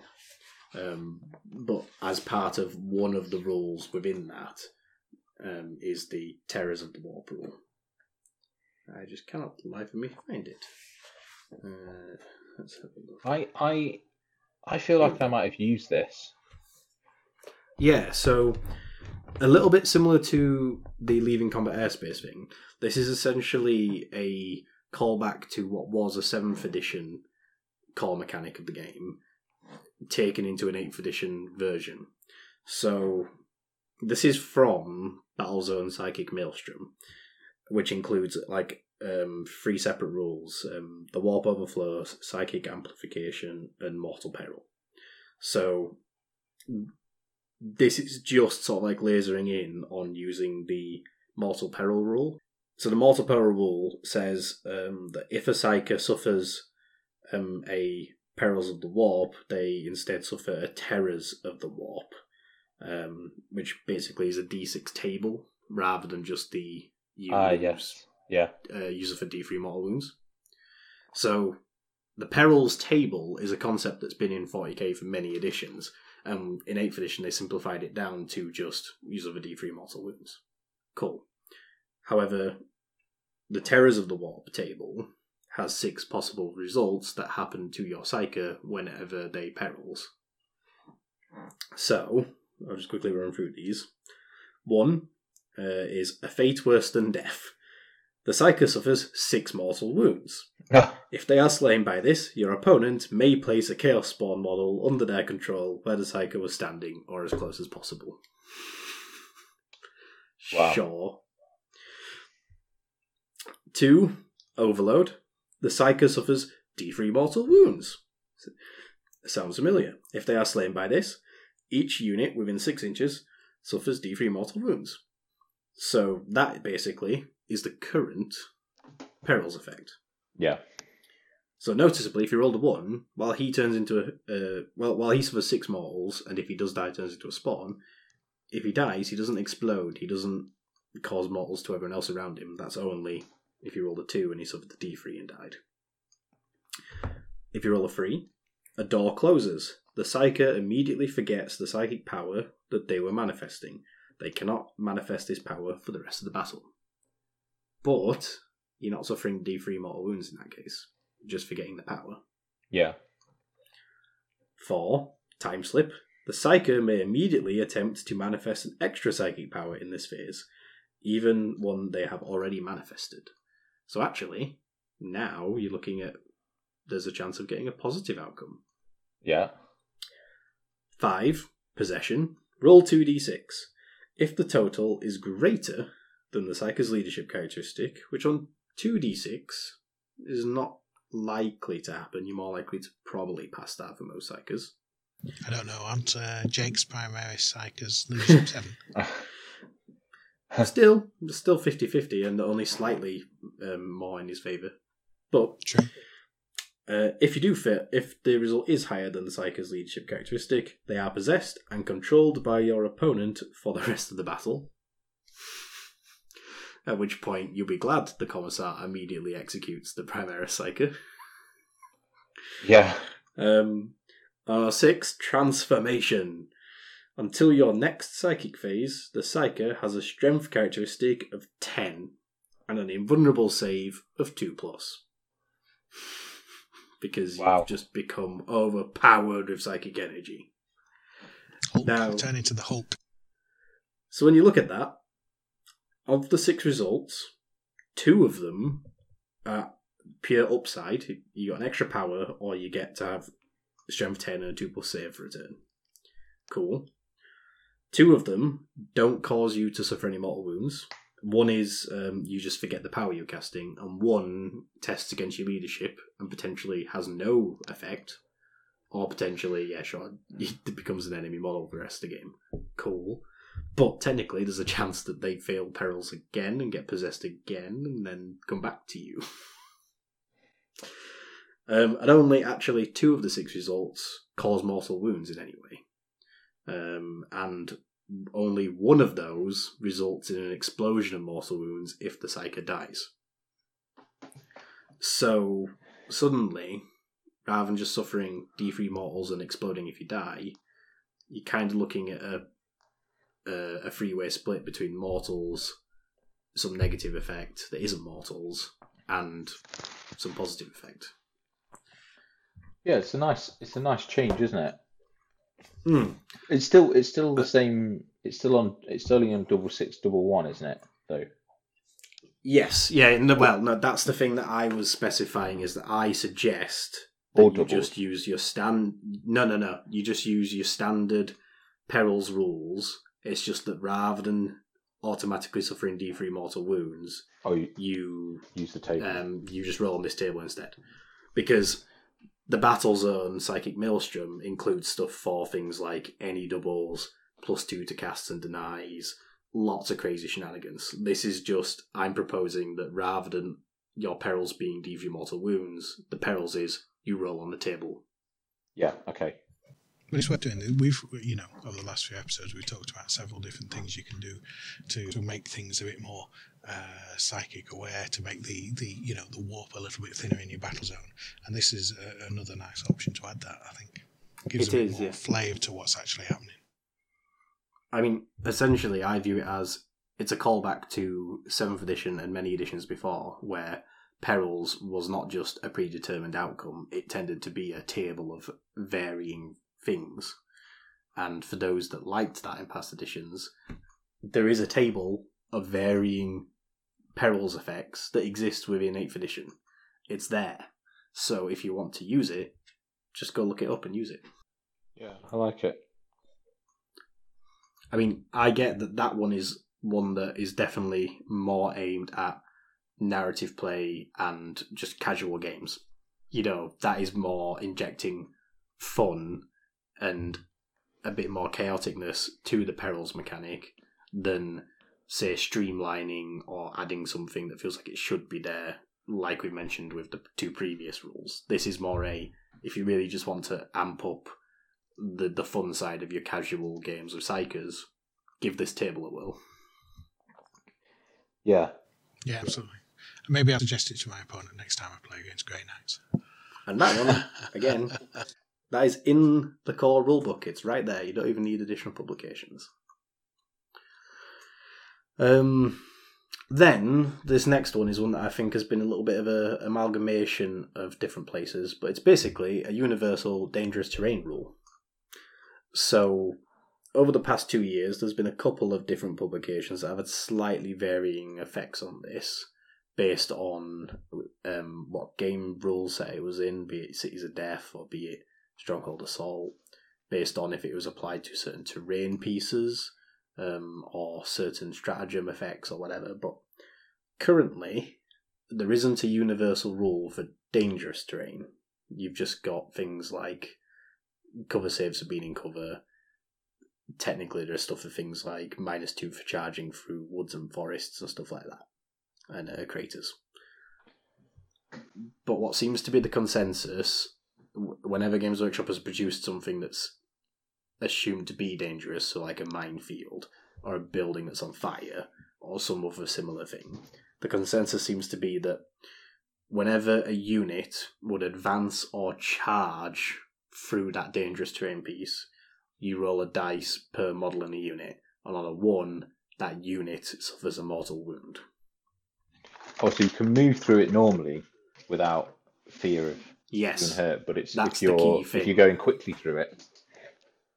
Yeah, if you're not taking the time to be careful in the hazardous environment, if you're advancing or charging, you then roll a dice per unit model. I like it. Yeah, it's an interesting one.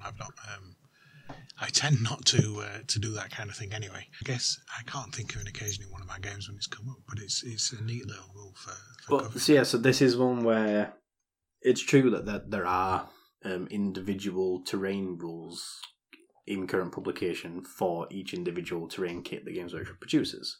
And if you want to use those, you can do. And personally, I like things like the grapple weeds from the Deathworld forest that actually uproots and chases units. I think it's hilarious. But you don't need to blanket rule apply that to all Deathworld forests. It would get a bit silly. Things like the thermic plasma vents and stuff, they have rules for if you roll a 6 while making a cover save with them, there's then chances that they spew some plasma onto the units hiding in them and cause mortal wounds. These rules exist, but they're all quite bespoke to the individual terrain piece, whereas this as a universal dangerous terrain rule allows anyone with any kind of collection to say, this is a burning building, this is a minefield, this is wrecked vehicles that still have live munitions in them, whatever fits your collection. If you just feel that your terrain does nothing other than look pretty and sometimes block line of sight, this is a way of being able to just universally say, these 2, 3, 4 pieces across the board, those ones are dangerous. Yeah. Probably change games quite a bit, when you've got, especially if you've got stuff charging, and you could position thing, because you can't really do that at present, but because I've played is it forests that are -2 to charge through? Forests and craters, which I think is very odd. They provide no positive benefit other than the fact you are in cover, but they provide no better benefit than any other piece of cover that doesn't slow your charge distances. I do think it's a bit of an odd rule. Yeah. The other thing as well with them, and I found this, is if you've got models, if you packed into a piece of terrain, you can charge somebody without going over the piece of terrain. So if you're at the edge, you can be within an inch without ever going onto the terrain, which I think is Yes. it needs to be worded like if you charge something that's in this piece of cover, because I've had it where I was in the cover, I was at the edge, they charged me, and there was no negative impact because they technically didn't go through the terrain because I was within an inch of the edge of it, which, yeah, I don't know. It's a little nuance to it. It is, yeah. And I think that this is just a nice way of sort of adding that. You could add that clause, like you say, if you're advancing or charging, into or through, dangerous terrain, then apply this rule. I know I've used it in the past where I've set a unit up in the middle of a dangerous terrain piece using these rules, and then like a unit of striking scorpions have charged into them, but they've genuinely second guessed whether to commit to the charge or not because of the mines, and actually, they lost 2 of their number on the way in, which was more than I expected to happen. But it made a big change to that combat as a result. Yeah. The nice thing about this is it's on a one model suffers some mortal wounds. So if you're going in with like a big group, you could actually lose quite a few. And like there's other things like this. But at the same time, is you get to pick where the mortal wounds are applied. It's you roll a dice per the individual, but the unit suffers a mortal wound per once, so you don't have to do that thing of I'm going to roll for the melter gun guy. He rolled a 1, so he's dead. Yeah, you just take out the cheap guys. What I was thinking was there's a stratagem for the Catachan, which is it's called Vicious Traps, I think, where when someone charges you and you're in cover or in terrain, they suffer D3 mortal wounds, which is just really not impressive for 2 CP, because if it's like 20 plague bearers, it's not gonna change anything. Whereas with this, it actually would make you think, it's relevant to the number of people charging through it. Yeah. Yeah, you could lose quite. This could be a big deal. So yeah, I like it. And then the next 2 points they're a little bit more for match play focus, but they're based around like the deck building mechanics in Maelstrom missions. So the first one is one that is very popular and is in mainstream use at the moment, but I think you should really sort of historically backdate it to all missions using Maelstrom rules, and that is the refined strategy rule from Chapter Approved 2018. Yeah. So this is just the one where whenever you play a Maelstrom game, you can remove up to 6 of the cards from your tactical objective deck in order to refine your strategy. And it's proved incredibly helpful and improves the quality of life of gameplay in Maelstrom missions in all 6 of those latest Maelstrom missions. But I think it should be applied to all Maelstrom missions, or any mission that uses the tactical objectives cards pretty much for any reason or method. Yeah, because the missions don't actually. There's nothing specific about the missions that makes that rule any more important than any other mission. It just seems like it.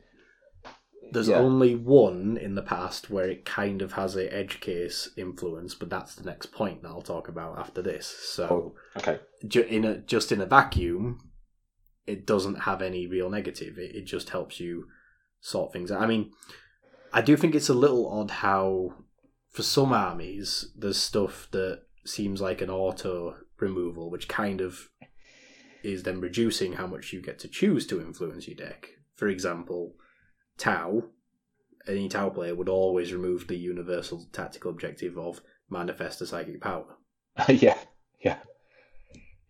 But then you could argue that means that actually they're only going to pick 5 cards to remove from their strategy deck to try and refine their strategy, because one of them isn't actually refining what they're trying to do with their army. That's just going, well, this was impossible, so I guess that's one now.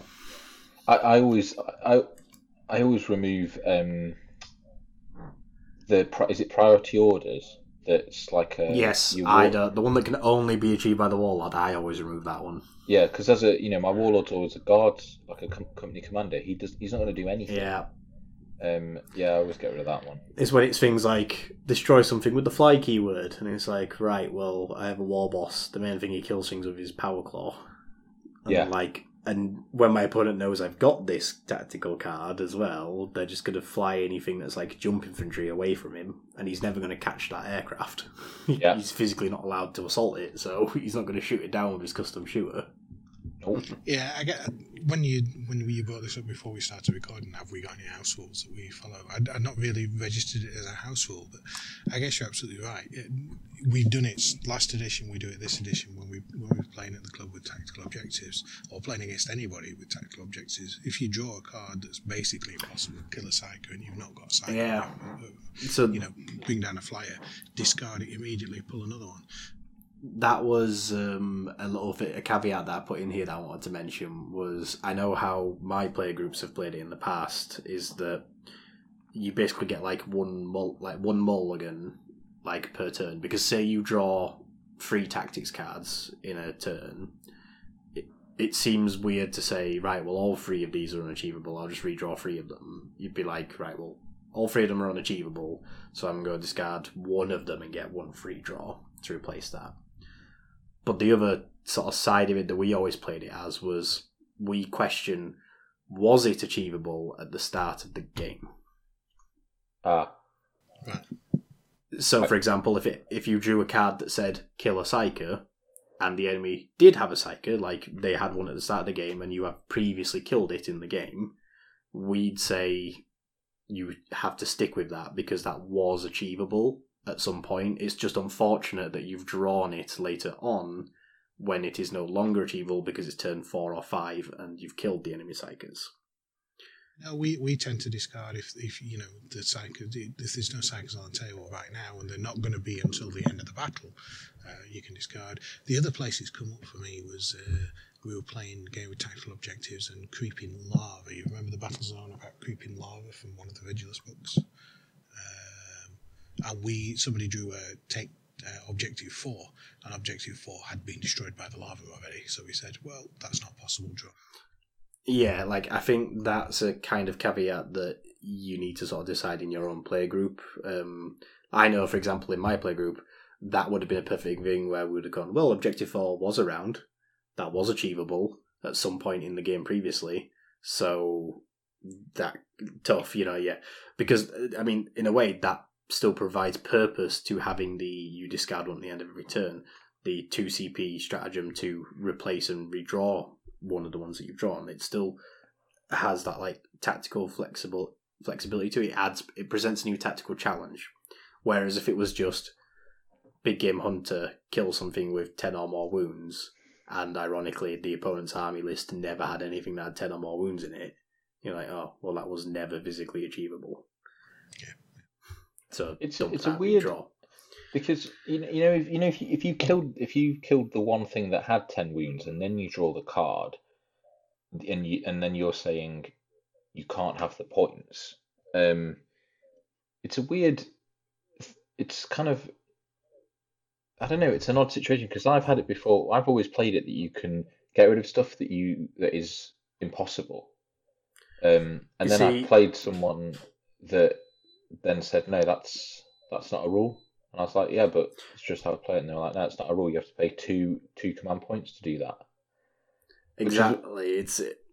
Which is why it's an odd thing where should it be a rule? But then if it is a rule, how do you define what's considered impossible? Like you say, there and then in the moment, impossible to kill a Psyker, there are no Psykers left. But previously in the game, you've already killed 3 of them. The opponent had 3 Psykers. So if you were to look at your deck as a strategic thing at the start of the game, you would be possible for you to kill Psykers. It's just that the turn that you drew it was no longer possible. But if you're forcing people to pay the CP cost to, if that's the rule, then all you're doing is just penalising somebody for drawing an incorrect card, which doesn't seem fun.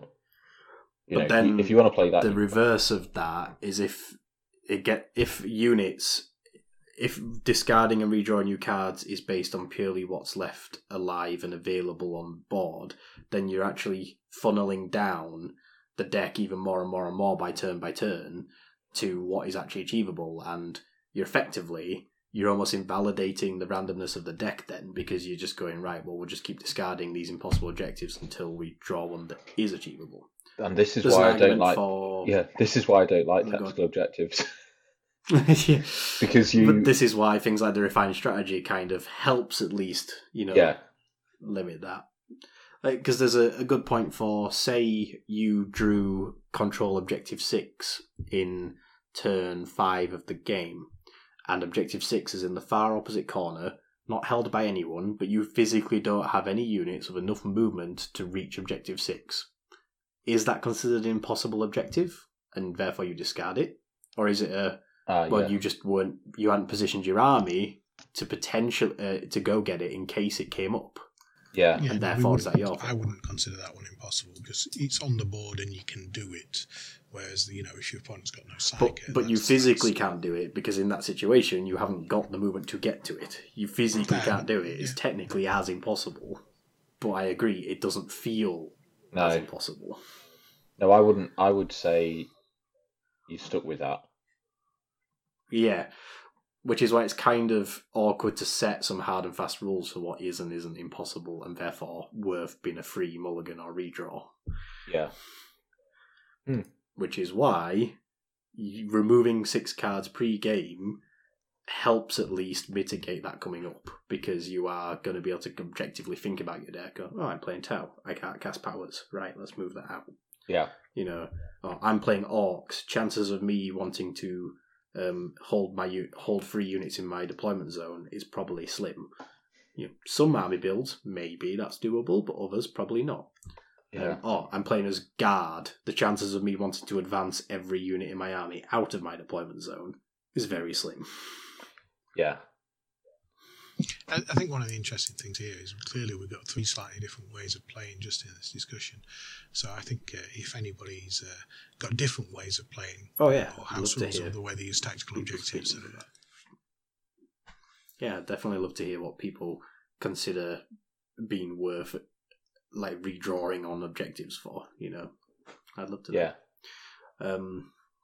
But then the next point is the tactical priority rule. So this is if you want to take deck building one step further.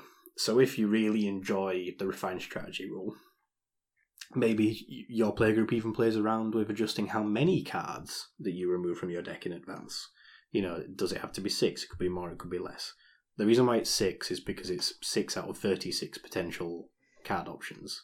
So it's like a solid 1/6 of the deck.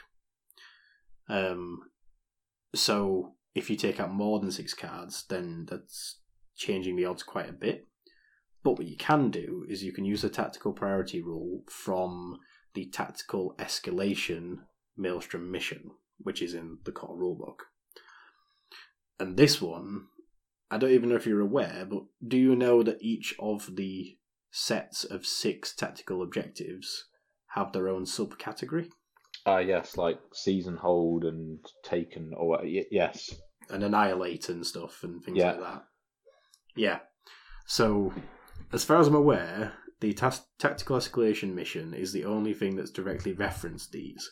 But essentially, they've got all the 6 sets of 6 have their own subtype, and this is even if you didn't use racial tactical cards to replace results 11 through 16, they're considered like hold and secure 1, and then sets 21 through 26, so like hold and secure 2, Yeah. for example. But basically, yeah, I think it roughly pans out as results 1 to 16 are your racial ones, so the ones out of your codex. 21 through 26 is go hold that objective at the end of your turn. Take and hold. 31 through 36 is defend, so you have to have that objective number for 2 player turns. 41 through 46 is the basically do unusual things, so stuff like manifest powers, deny powers, move everything out of your deployment zone, have so many units in your deployment zone, stuff like that. 51 through 56 is kill things in various shapes or forms, so kill a unit in combat, kill a unit with shooting, kill something with 10 or more wounds, kill something with fly. And then 61 through 66, I think, is things like assassinate, so like kill characters, make someone fail morale checks, priority orders received, stuff like that. Things I think are like messing with command structure kind of things. Yeah. So, the tactical priority rule, when you're scoring your victory points for completing your tactical objectives, if you're using this rule, then at the start of the game, you've both nominated one of these 6 categories of tactics card to be your tactical priority. So you might say, I'm going to prioritize the annihilation ones. So results 51 through 56, the destroy units. Or you might say, I'm going to prioritize my racial ones. So 11 through 16, everything to do with my orc of tactical objectives. Yeah. Whichever one that you've picked, whenever you score a tactical objective from that subcategory, you score an additional victory point. Because that's the one that you're focusing towards trying to achieve.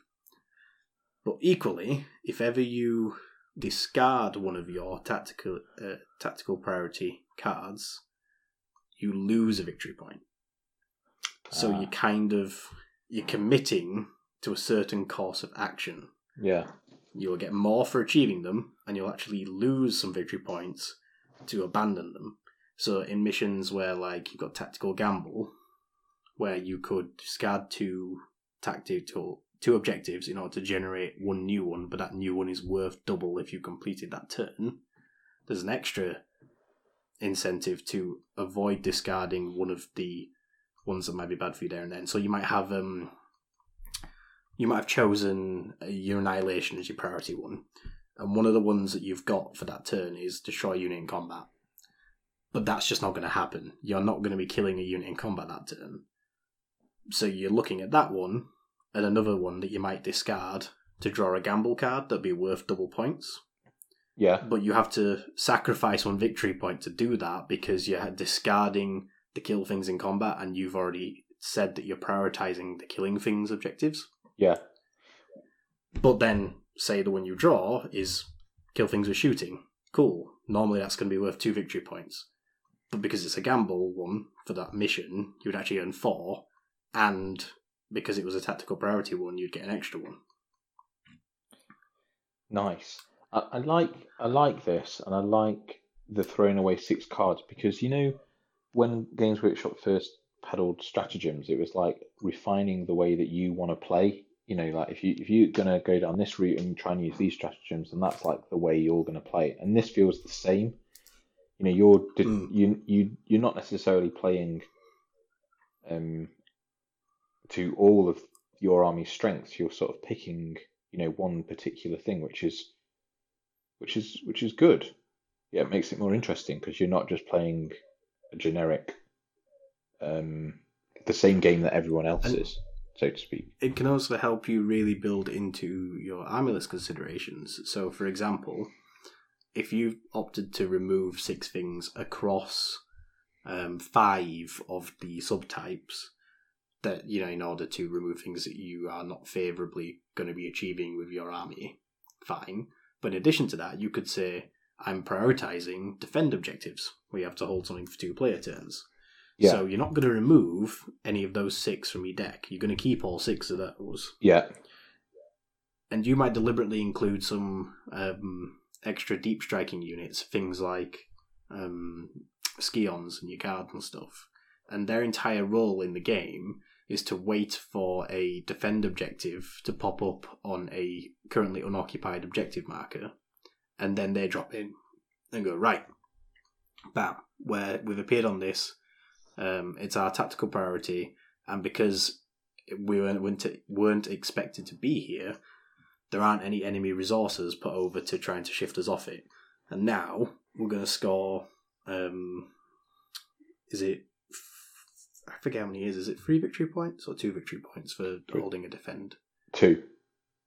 2. So you get the 2 for holding a defend, but you're also getting an extra 1 because it was your tactical priority. And you've considered putting in elitist deep striking units in your army build because you know that you're going to be prioritizing defend objectives. Yeah. And it lets you take that aspect of deck building one step further. With these, would you discuss it first? Because I often go to a game and don't know the mission until I get there. Like we might say, we'll play chapter approved. Then we get there and go, should we do cards? Yeah, but with this, it feels like you need to maybe decide all this first and then build. Then you can both build like quite a tailored list around your chosen path. I mean, there's 2 ways of doing it. You could either both agree that you knew you were going to play a certain Maelstrom mission, and you knew the nature of how you're going to draw tactics cards in that game, and then you can plan accordingly the removal of your refined strategy cards and the pick of your tactical priority. Technically, as written in the missions, that's how it happens. Like it's like pre-deployment. It's during that step of the game that you would remove the cards. But what's nice about this is you can kind of create a universal 30-card deck because you know that pretty much regardless of exactly which Maelstrom mission you're playing, so long as you're playing a Maelstrom mission, you know that you don't want these 6 cards. And chances are you're going to pick the same tactical priority based on your army build. Yes. But not necessarily. Like you might pick it based on what you're playing against. Like, oh, I'm playing against Raven Wing today. They're really fast moving. I'm going to really struggle to achieve any defend objectives because whichever one comes up, they're going to be able to get to it. They're going to be able to threaten to take me off it. Conversely, it might be like, oh, I'm playing against Guard today. They're probably going to be standing still and shooting me a lot, so I'm actually going to take secure objectives as my tactical priority because I don't think they're going to be able to outmaneuver me. Yeah. So I think that, again, is one to sort of decide in your local play group. But I think it's certainly... What's nice about it is that you can just propose it at the start of the game if it's someone who you're just having a pick-up game with. You'd be like, oh, do we both want to just pick one of the 6 types? If we achieve it, we score an extra 1. If we discard it, we lose 1. Yeah. Yeah, I might give this a go, actually, next time Tacticals come up. Good. I've inspired you. That's the important thing. I just have to remember. I don't think it's the kind of thing that I really find that exciting about my games. That kind of, I can see how you can use it to add flavour to your army list and use it, but if I want that kind of level of deck building in my game with 40k, I'll probably... There are people out there that enjoy deck building aspects to things like that. I know the people that really enjoy Shadespire because of it. So for those people that want to try it in their games of 40k and Maelstrom, I'm sure there is a Venn diagram of people who enjoy Shadespire and enjoy Maelstrom missions in 40k. Well, for those people, there is a second level of deck building to Maelstrom that you can do if you want. Yeah, but if you really love this stuff, I mean, you can still get copies of Warhammer 40,000 Conquest. But that's kind of it for publicised rules that exist somewhere. Because like I say, even the tactical priorities thing does exist in a particular Maelstrom mission. I'm just suggesting you apply it as a blanket rule to all Maelstrom missions. But the last 2 points we have, these are house rules, which I propose are definitely worth giving a try if you enjoy casual and narrative gameplay. And if you've made it, 2 hours plus into a narrative podcast, I assume you do. So, I hope you might want to give these a go. And I reckon I'm probably going to get some controversial answers from the pair of you. But here we go. First one, I propose no more command rerolls. Done with it. Don't need them. Get that stratagem and throw it out. Yeah, it's an interesting one. I am kind of I think I said it earlier when I was talking about how the competitive game, I'm a bit of a reroll guy. I tend to use most of my campaign points to rerolls. But it's interesting playing against people who use stratagems to see how they're used and to use them differently. And I was quite taken by that grenades stratagem that I'd not really come across the Imperial Guard before. So, yeah, I think there's a lot of mileage in this one. Yeah, I like it as well because over the course of a 5-turn game, if you've got, I think on average I probably end up with 8 command points after I've got 5, got 3, and then got some extra, and then spent a couple on relics or whatever, and you probably end up spending 3 or 4 of them probably on a reroll, for like damage from a las cannon or something. So to not do that and try and think about using them more effectively elsewhere would be interesting. I don't know if I don't think it'd be interesting. Would it make you play better? Would it make you not rely? Yeah, it's interesting. I might try that as well. I'm not sure any house rebel variant can make me play better, Jake. No. Well, no, I didn't. My number one point with it is exactly that. I think having the existence of the command reroll stratagem actually just means that you see other stratagems used far less. People are spending less command points on the cool and interesting and thematic stuff that their units are capable of doing with all these really cool stratagems that exist. Because statistically, it's better just to reroll that damage roll on that las cannon than it is to tell all your guardsmen to throw grenades. Yeah, I wonder if two things that come to mind. I remember when they changed how you could regen command points. I remember when Games Workshop changed that to like 1 a turn. I stopped taking Kurov's Aquila, which is the guard thing that lets you get them back, and also I stopped taking Grand Strategist, which is the warlord trait that lets you get them back.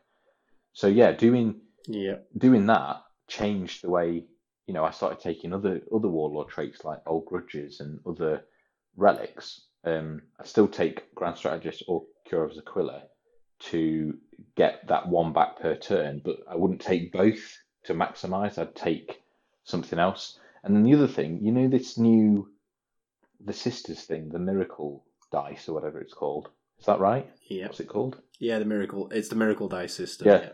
So I wonder if that will reduce the amount of command rerolls as well, because you can just basically pick up a 6 from earlier and go, I'm going to use that. And so I wonder if sister players won't use command rerolls as much because they can use their pool of dice. So here's the thing, and I can give personal experience in this, and I know I can see why this might sound like a biased thing from a point of view of pure competitive stats, but I play Death Skulls. I have a reroll built into every attack I make anyway. Yes. Every hit roll and hit, wound, and damage roll, potentially even any attack made by a unit I get to reroll one of those. Yes, and I know it well because that was the Orcs that beat me, that absolutely smashed me away with Death Skulls, yeah. And then things like Salamanders have this too. I think there's a new custom Eldar Craft World that can do something very similar, I think. Okay. And so these things do exist, but so the result of that is I find that when I play my Death Skulls, I don't use the command reroll strat. Now, yes, that is because inherently I have rerolls built into my army, so it's not as noticeable to me to just spend 1 CP rerolling something when I could probably reroll that anyway with that unit without having to spend the CP. Yeah. But the thing that I do see from that is that I only spend my CP on the fun strats, or the moments that I wouldn't typically otherwise have gone for that stratagem because I probably would have burned through the CP on necessary rerolls. And I would happily play in a world where Death Skulls did not have rerolls as their racial trait, and still propose we play without command rerolls. Because I think that it does detract from this really cool new mechanic that Games Workshop introduced with 8th edition and added all these cool stratagems to the game. How often do you ever see someone actually using the preliminary bombardment strat for a guard? I used it against the orcs. I use that against the terrains. And it's fun, isn't it? I use it all the time whenever I play with my guard. It's incredibly fun, and in a world where the command reroll doesn't exist, I think it seems like it's actually worth the investment. But it's only because you balance that stratagem off against the idea of, but 2 rerolls and key moments, that it gets outweighed. Yeah. I mean, the only reason I used it was because all the orc artillery disperses into individual units, so I rolled loads of dice to get the mortal wounds. I think I did 9 across their whole army, but that's the first time I've used it for and it's fun. Months. It's good, and it's really thematic for the army, but in most cases, is it better than 2 command rerolls? Probably not. No. But it's so much more fun, and so much more diverse, and can you imagine if that was a thing that became a consideration for other players? You're like, I'm playing guard, I'm probably going to have to consider being bombarded because they're going to bring the artillery, as it were. Yeah. That's a thing that becomes unique to guardsmen,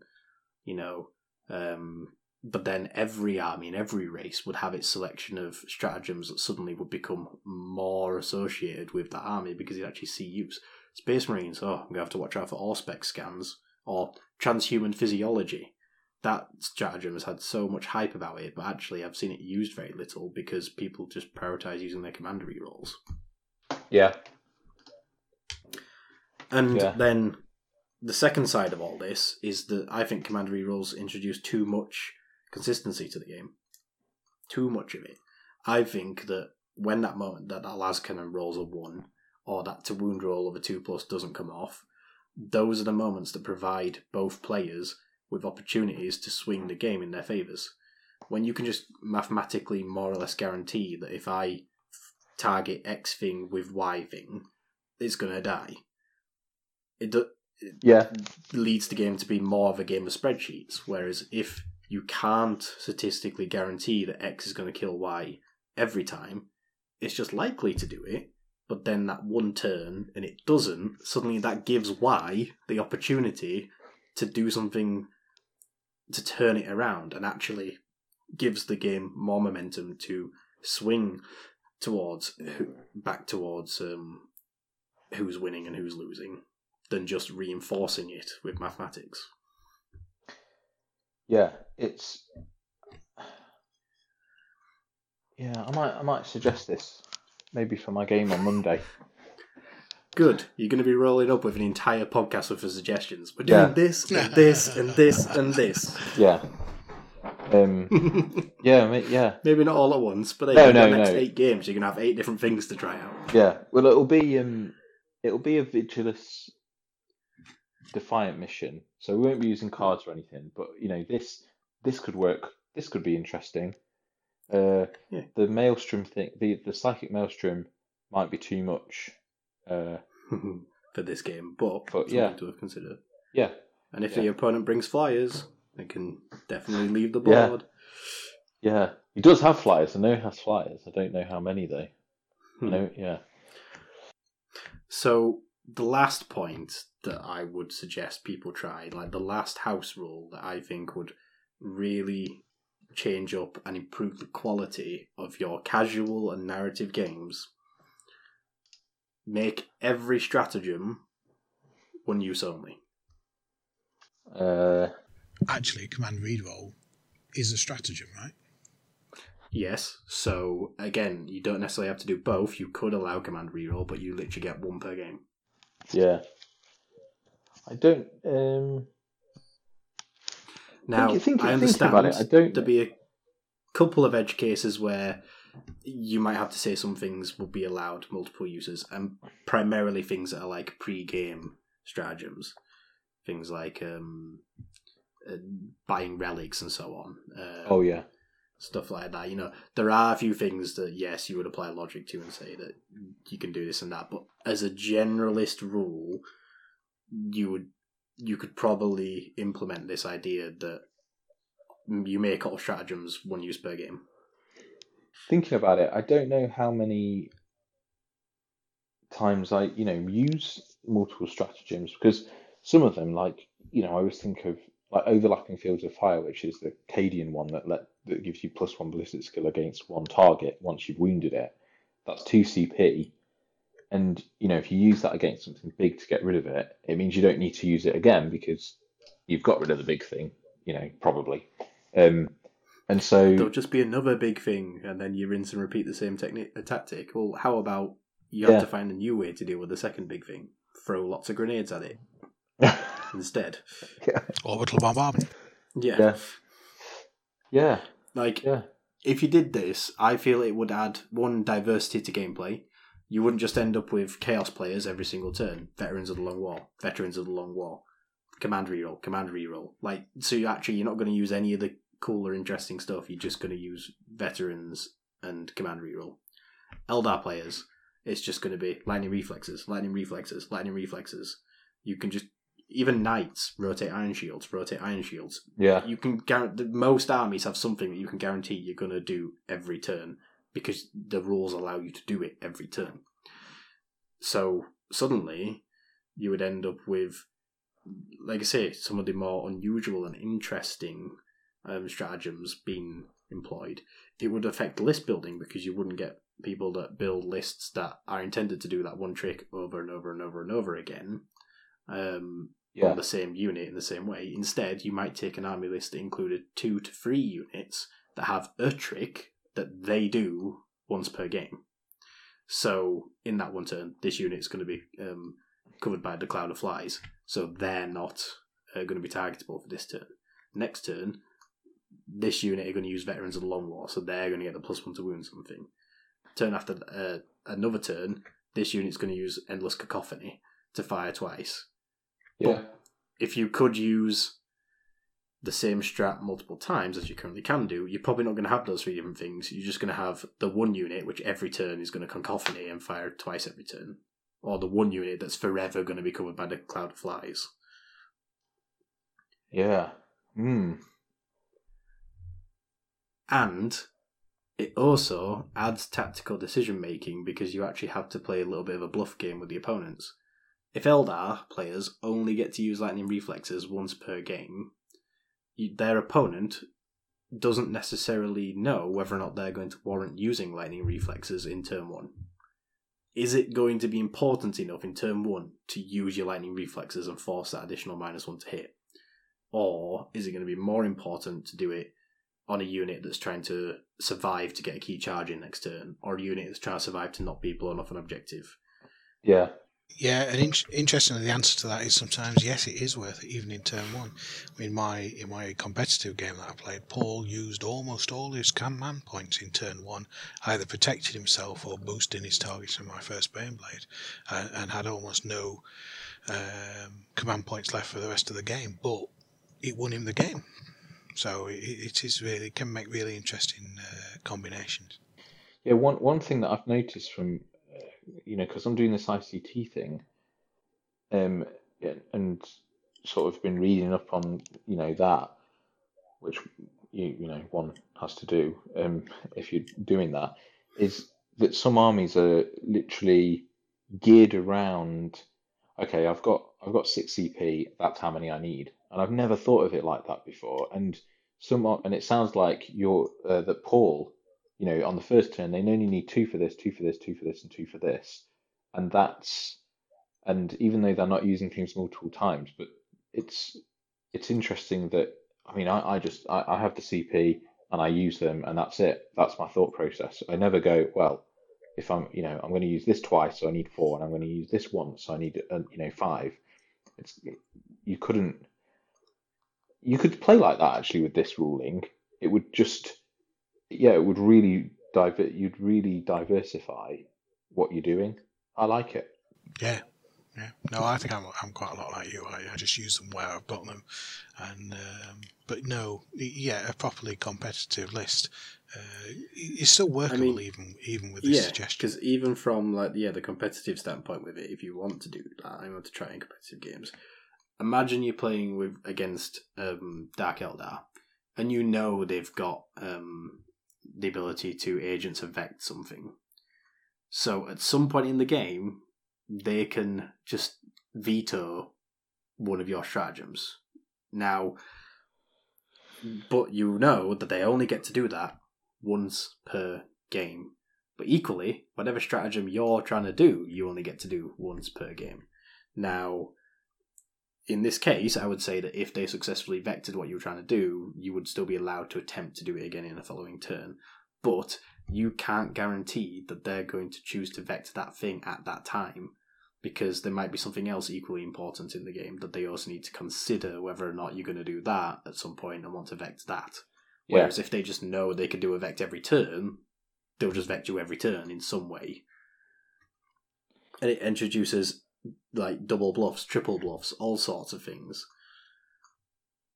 Yeah. I'll have to, maybe not for Monday, but might approach that in the future. I'll come back to that in the future. Yeah. Remind me. Like, just listen back to the show. Yeah. It only takes 2 hours to get no, your reminder. listen. I can't listen to my own voice for 2 hours.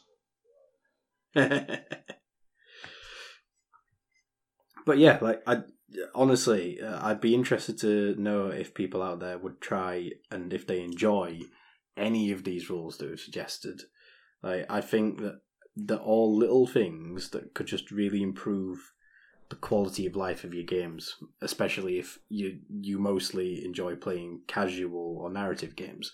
Like, you can still play with match play rules, you can still play ITC format, whatever, but if you're just wanting to play to have fun with a friend, maybe just sprinkle in these extra things, and you might find that actually they just really improve the quality of those pickup games. Yeah. And I would love, more so than any other episode we've ever done so far, I would love to hear people's feedback on this. Absolutely. Although I would recommend a purely narrative game from a personal perspective. But maybe that's me. But each to their own. That's the point. You definitely don't have to use all of these. You can use some of them in some missions and not in others, whatever format you take. But like, I just think, try them out. I know that I like using all of these various rules in different degrees in different missions, but I think all of them have some validity in some situations. And then I think, given that we're now at the 2.5 hours already and it is getting very late, I think we're probably just going to move on very quickly to our personal community spotlights, and then I think we'll head out the door there because there's already plenty of content there for people to go on, and I'm sure we can catch up on other stuff in another episode. So while I've got you both here, shall we just jump very quickly into our spotlights? What have you got for me today, guys? So I've just got one, really. It's not really an online thing or anything like that. I had to travel to Orlando in Florida for work, and I had the Sunday free to myself as I'd flown on a Saturday, and I went to Warhammer Winter Park in the store in Orlando, and the people in there were friendly and welcoming. I had some good chats. The lady who ran the store was very helpful in helping me pick up a couple of bits that I could build in my evenings while I was out there. So it was a nice Warhammer store to go into when I was in a strange place. So shout out to Warhammer Winter Park store in Orlando, Florida. I'm sure there's a chance we might possibly have some listeners over there, or some listeners who will one day find themselves over there. So yeah, it sounds like it's maybe more likely that we got listeners that are going to be visiting Orlando. So good. And Jake, have you got anything recently that's come up in the community that you've been particularly enjoying recently? No, I haven't been consuming a lot of stuff. I've been doing. You've been too busy making excellent stuff. I've been doing. I don't have. I don't. Sorry, no, I don't. I don't have anything. No problem. I mean, for me, I just want to shout out the Lawhammer podcast, which is one that I've been enjoying recently, and I've just started working my way through their back catalogue of stuff. They're a podcast about 40k lore, and that is all they talk about, and it's brilliant. So it's not anything to do with like gameplay or tabletop stuff or even like game mechanics. Like, I know we're a narrative podcast, but we're a narrative from the point of view of gameplay, from playing the game. Whereas they talk about so much in-depth stuff about the 20, 30 plus years of lore that exists in 40k, and they take real deep dives and all sorts. Like, they've had the whole episodes that were to do with just like the path of the warrior for like Eldar Aspect Warriors. They did an entire episode on subcults in the Mechanicum. They do large scale stuff as well, like episodes about the wars in heaven, like both of them, the ones between the Necrons and the Old Ones, and the mythological war in heaven for the Eldar gods, and so on. Like, it's really cool. Is this a podcast or a YouTube, did you say? It is. It's a podcast. All right. It's okay, just cool. the Lawhammer podcast. Lawhammer, all one word. Okay, cool. I've listened to YouTube channel, a guy that does. Is stuff. that by any chance going to be 40k Theories? Or Warhammer Arch. No, it's Luton. There's a few. Well, although Luton. well, there you go. They've all just got a shout out. Yeah, Luton. Yeah, Luton. Oddly, I think used to play like Battlefield 2, and his YouTube channel was all like gaming.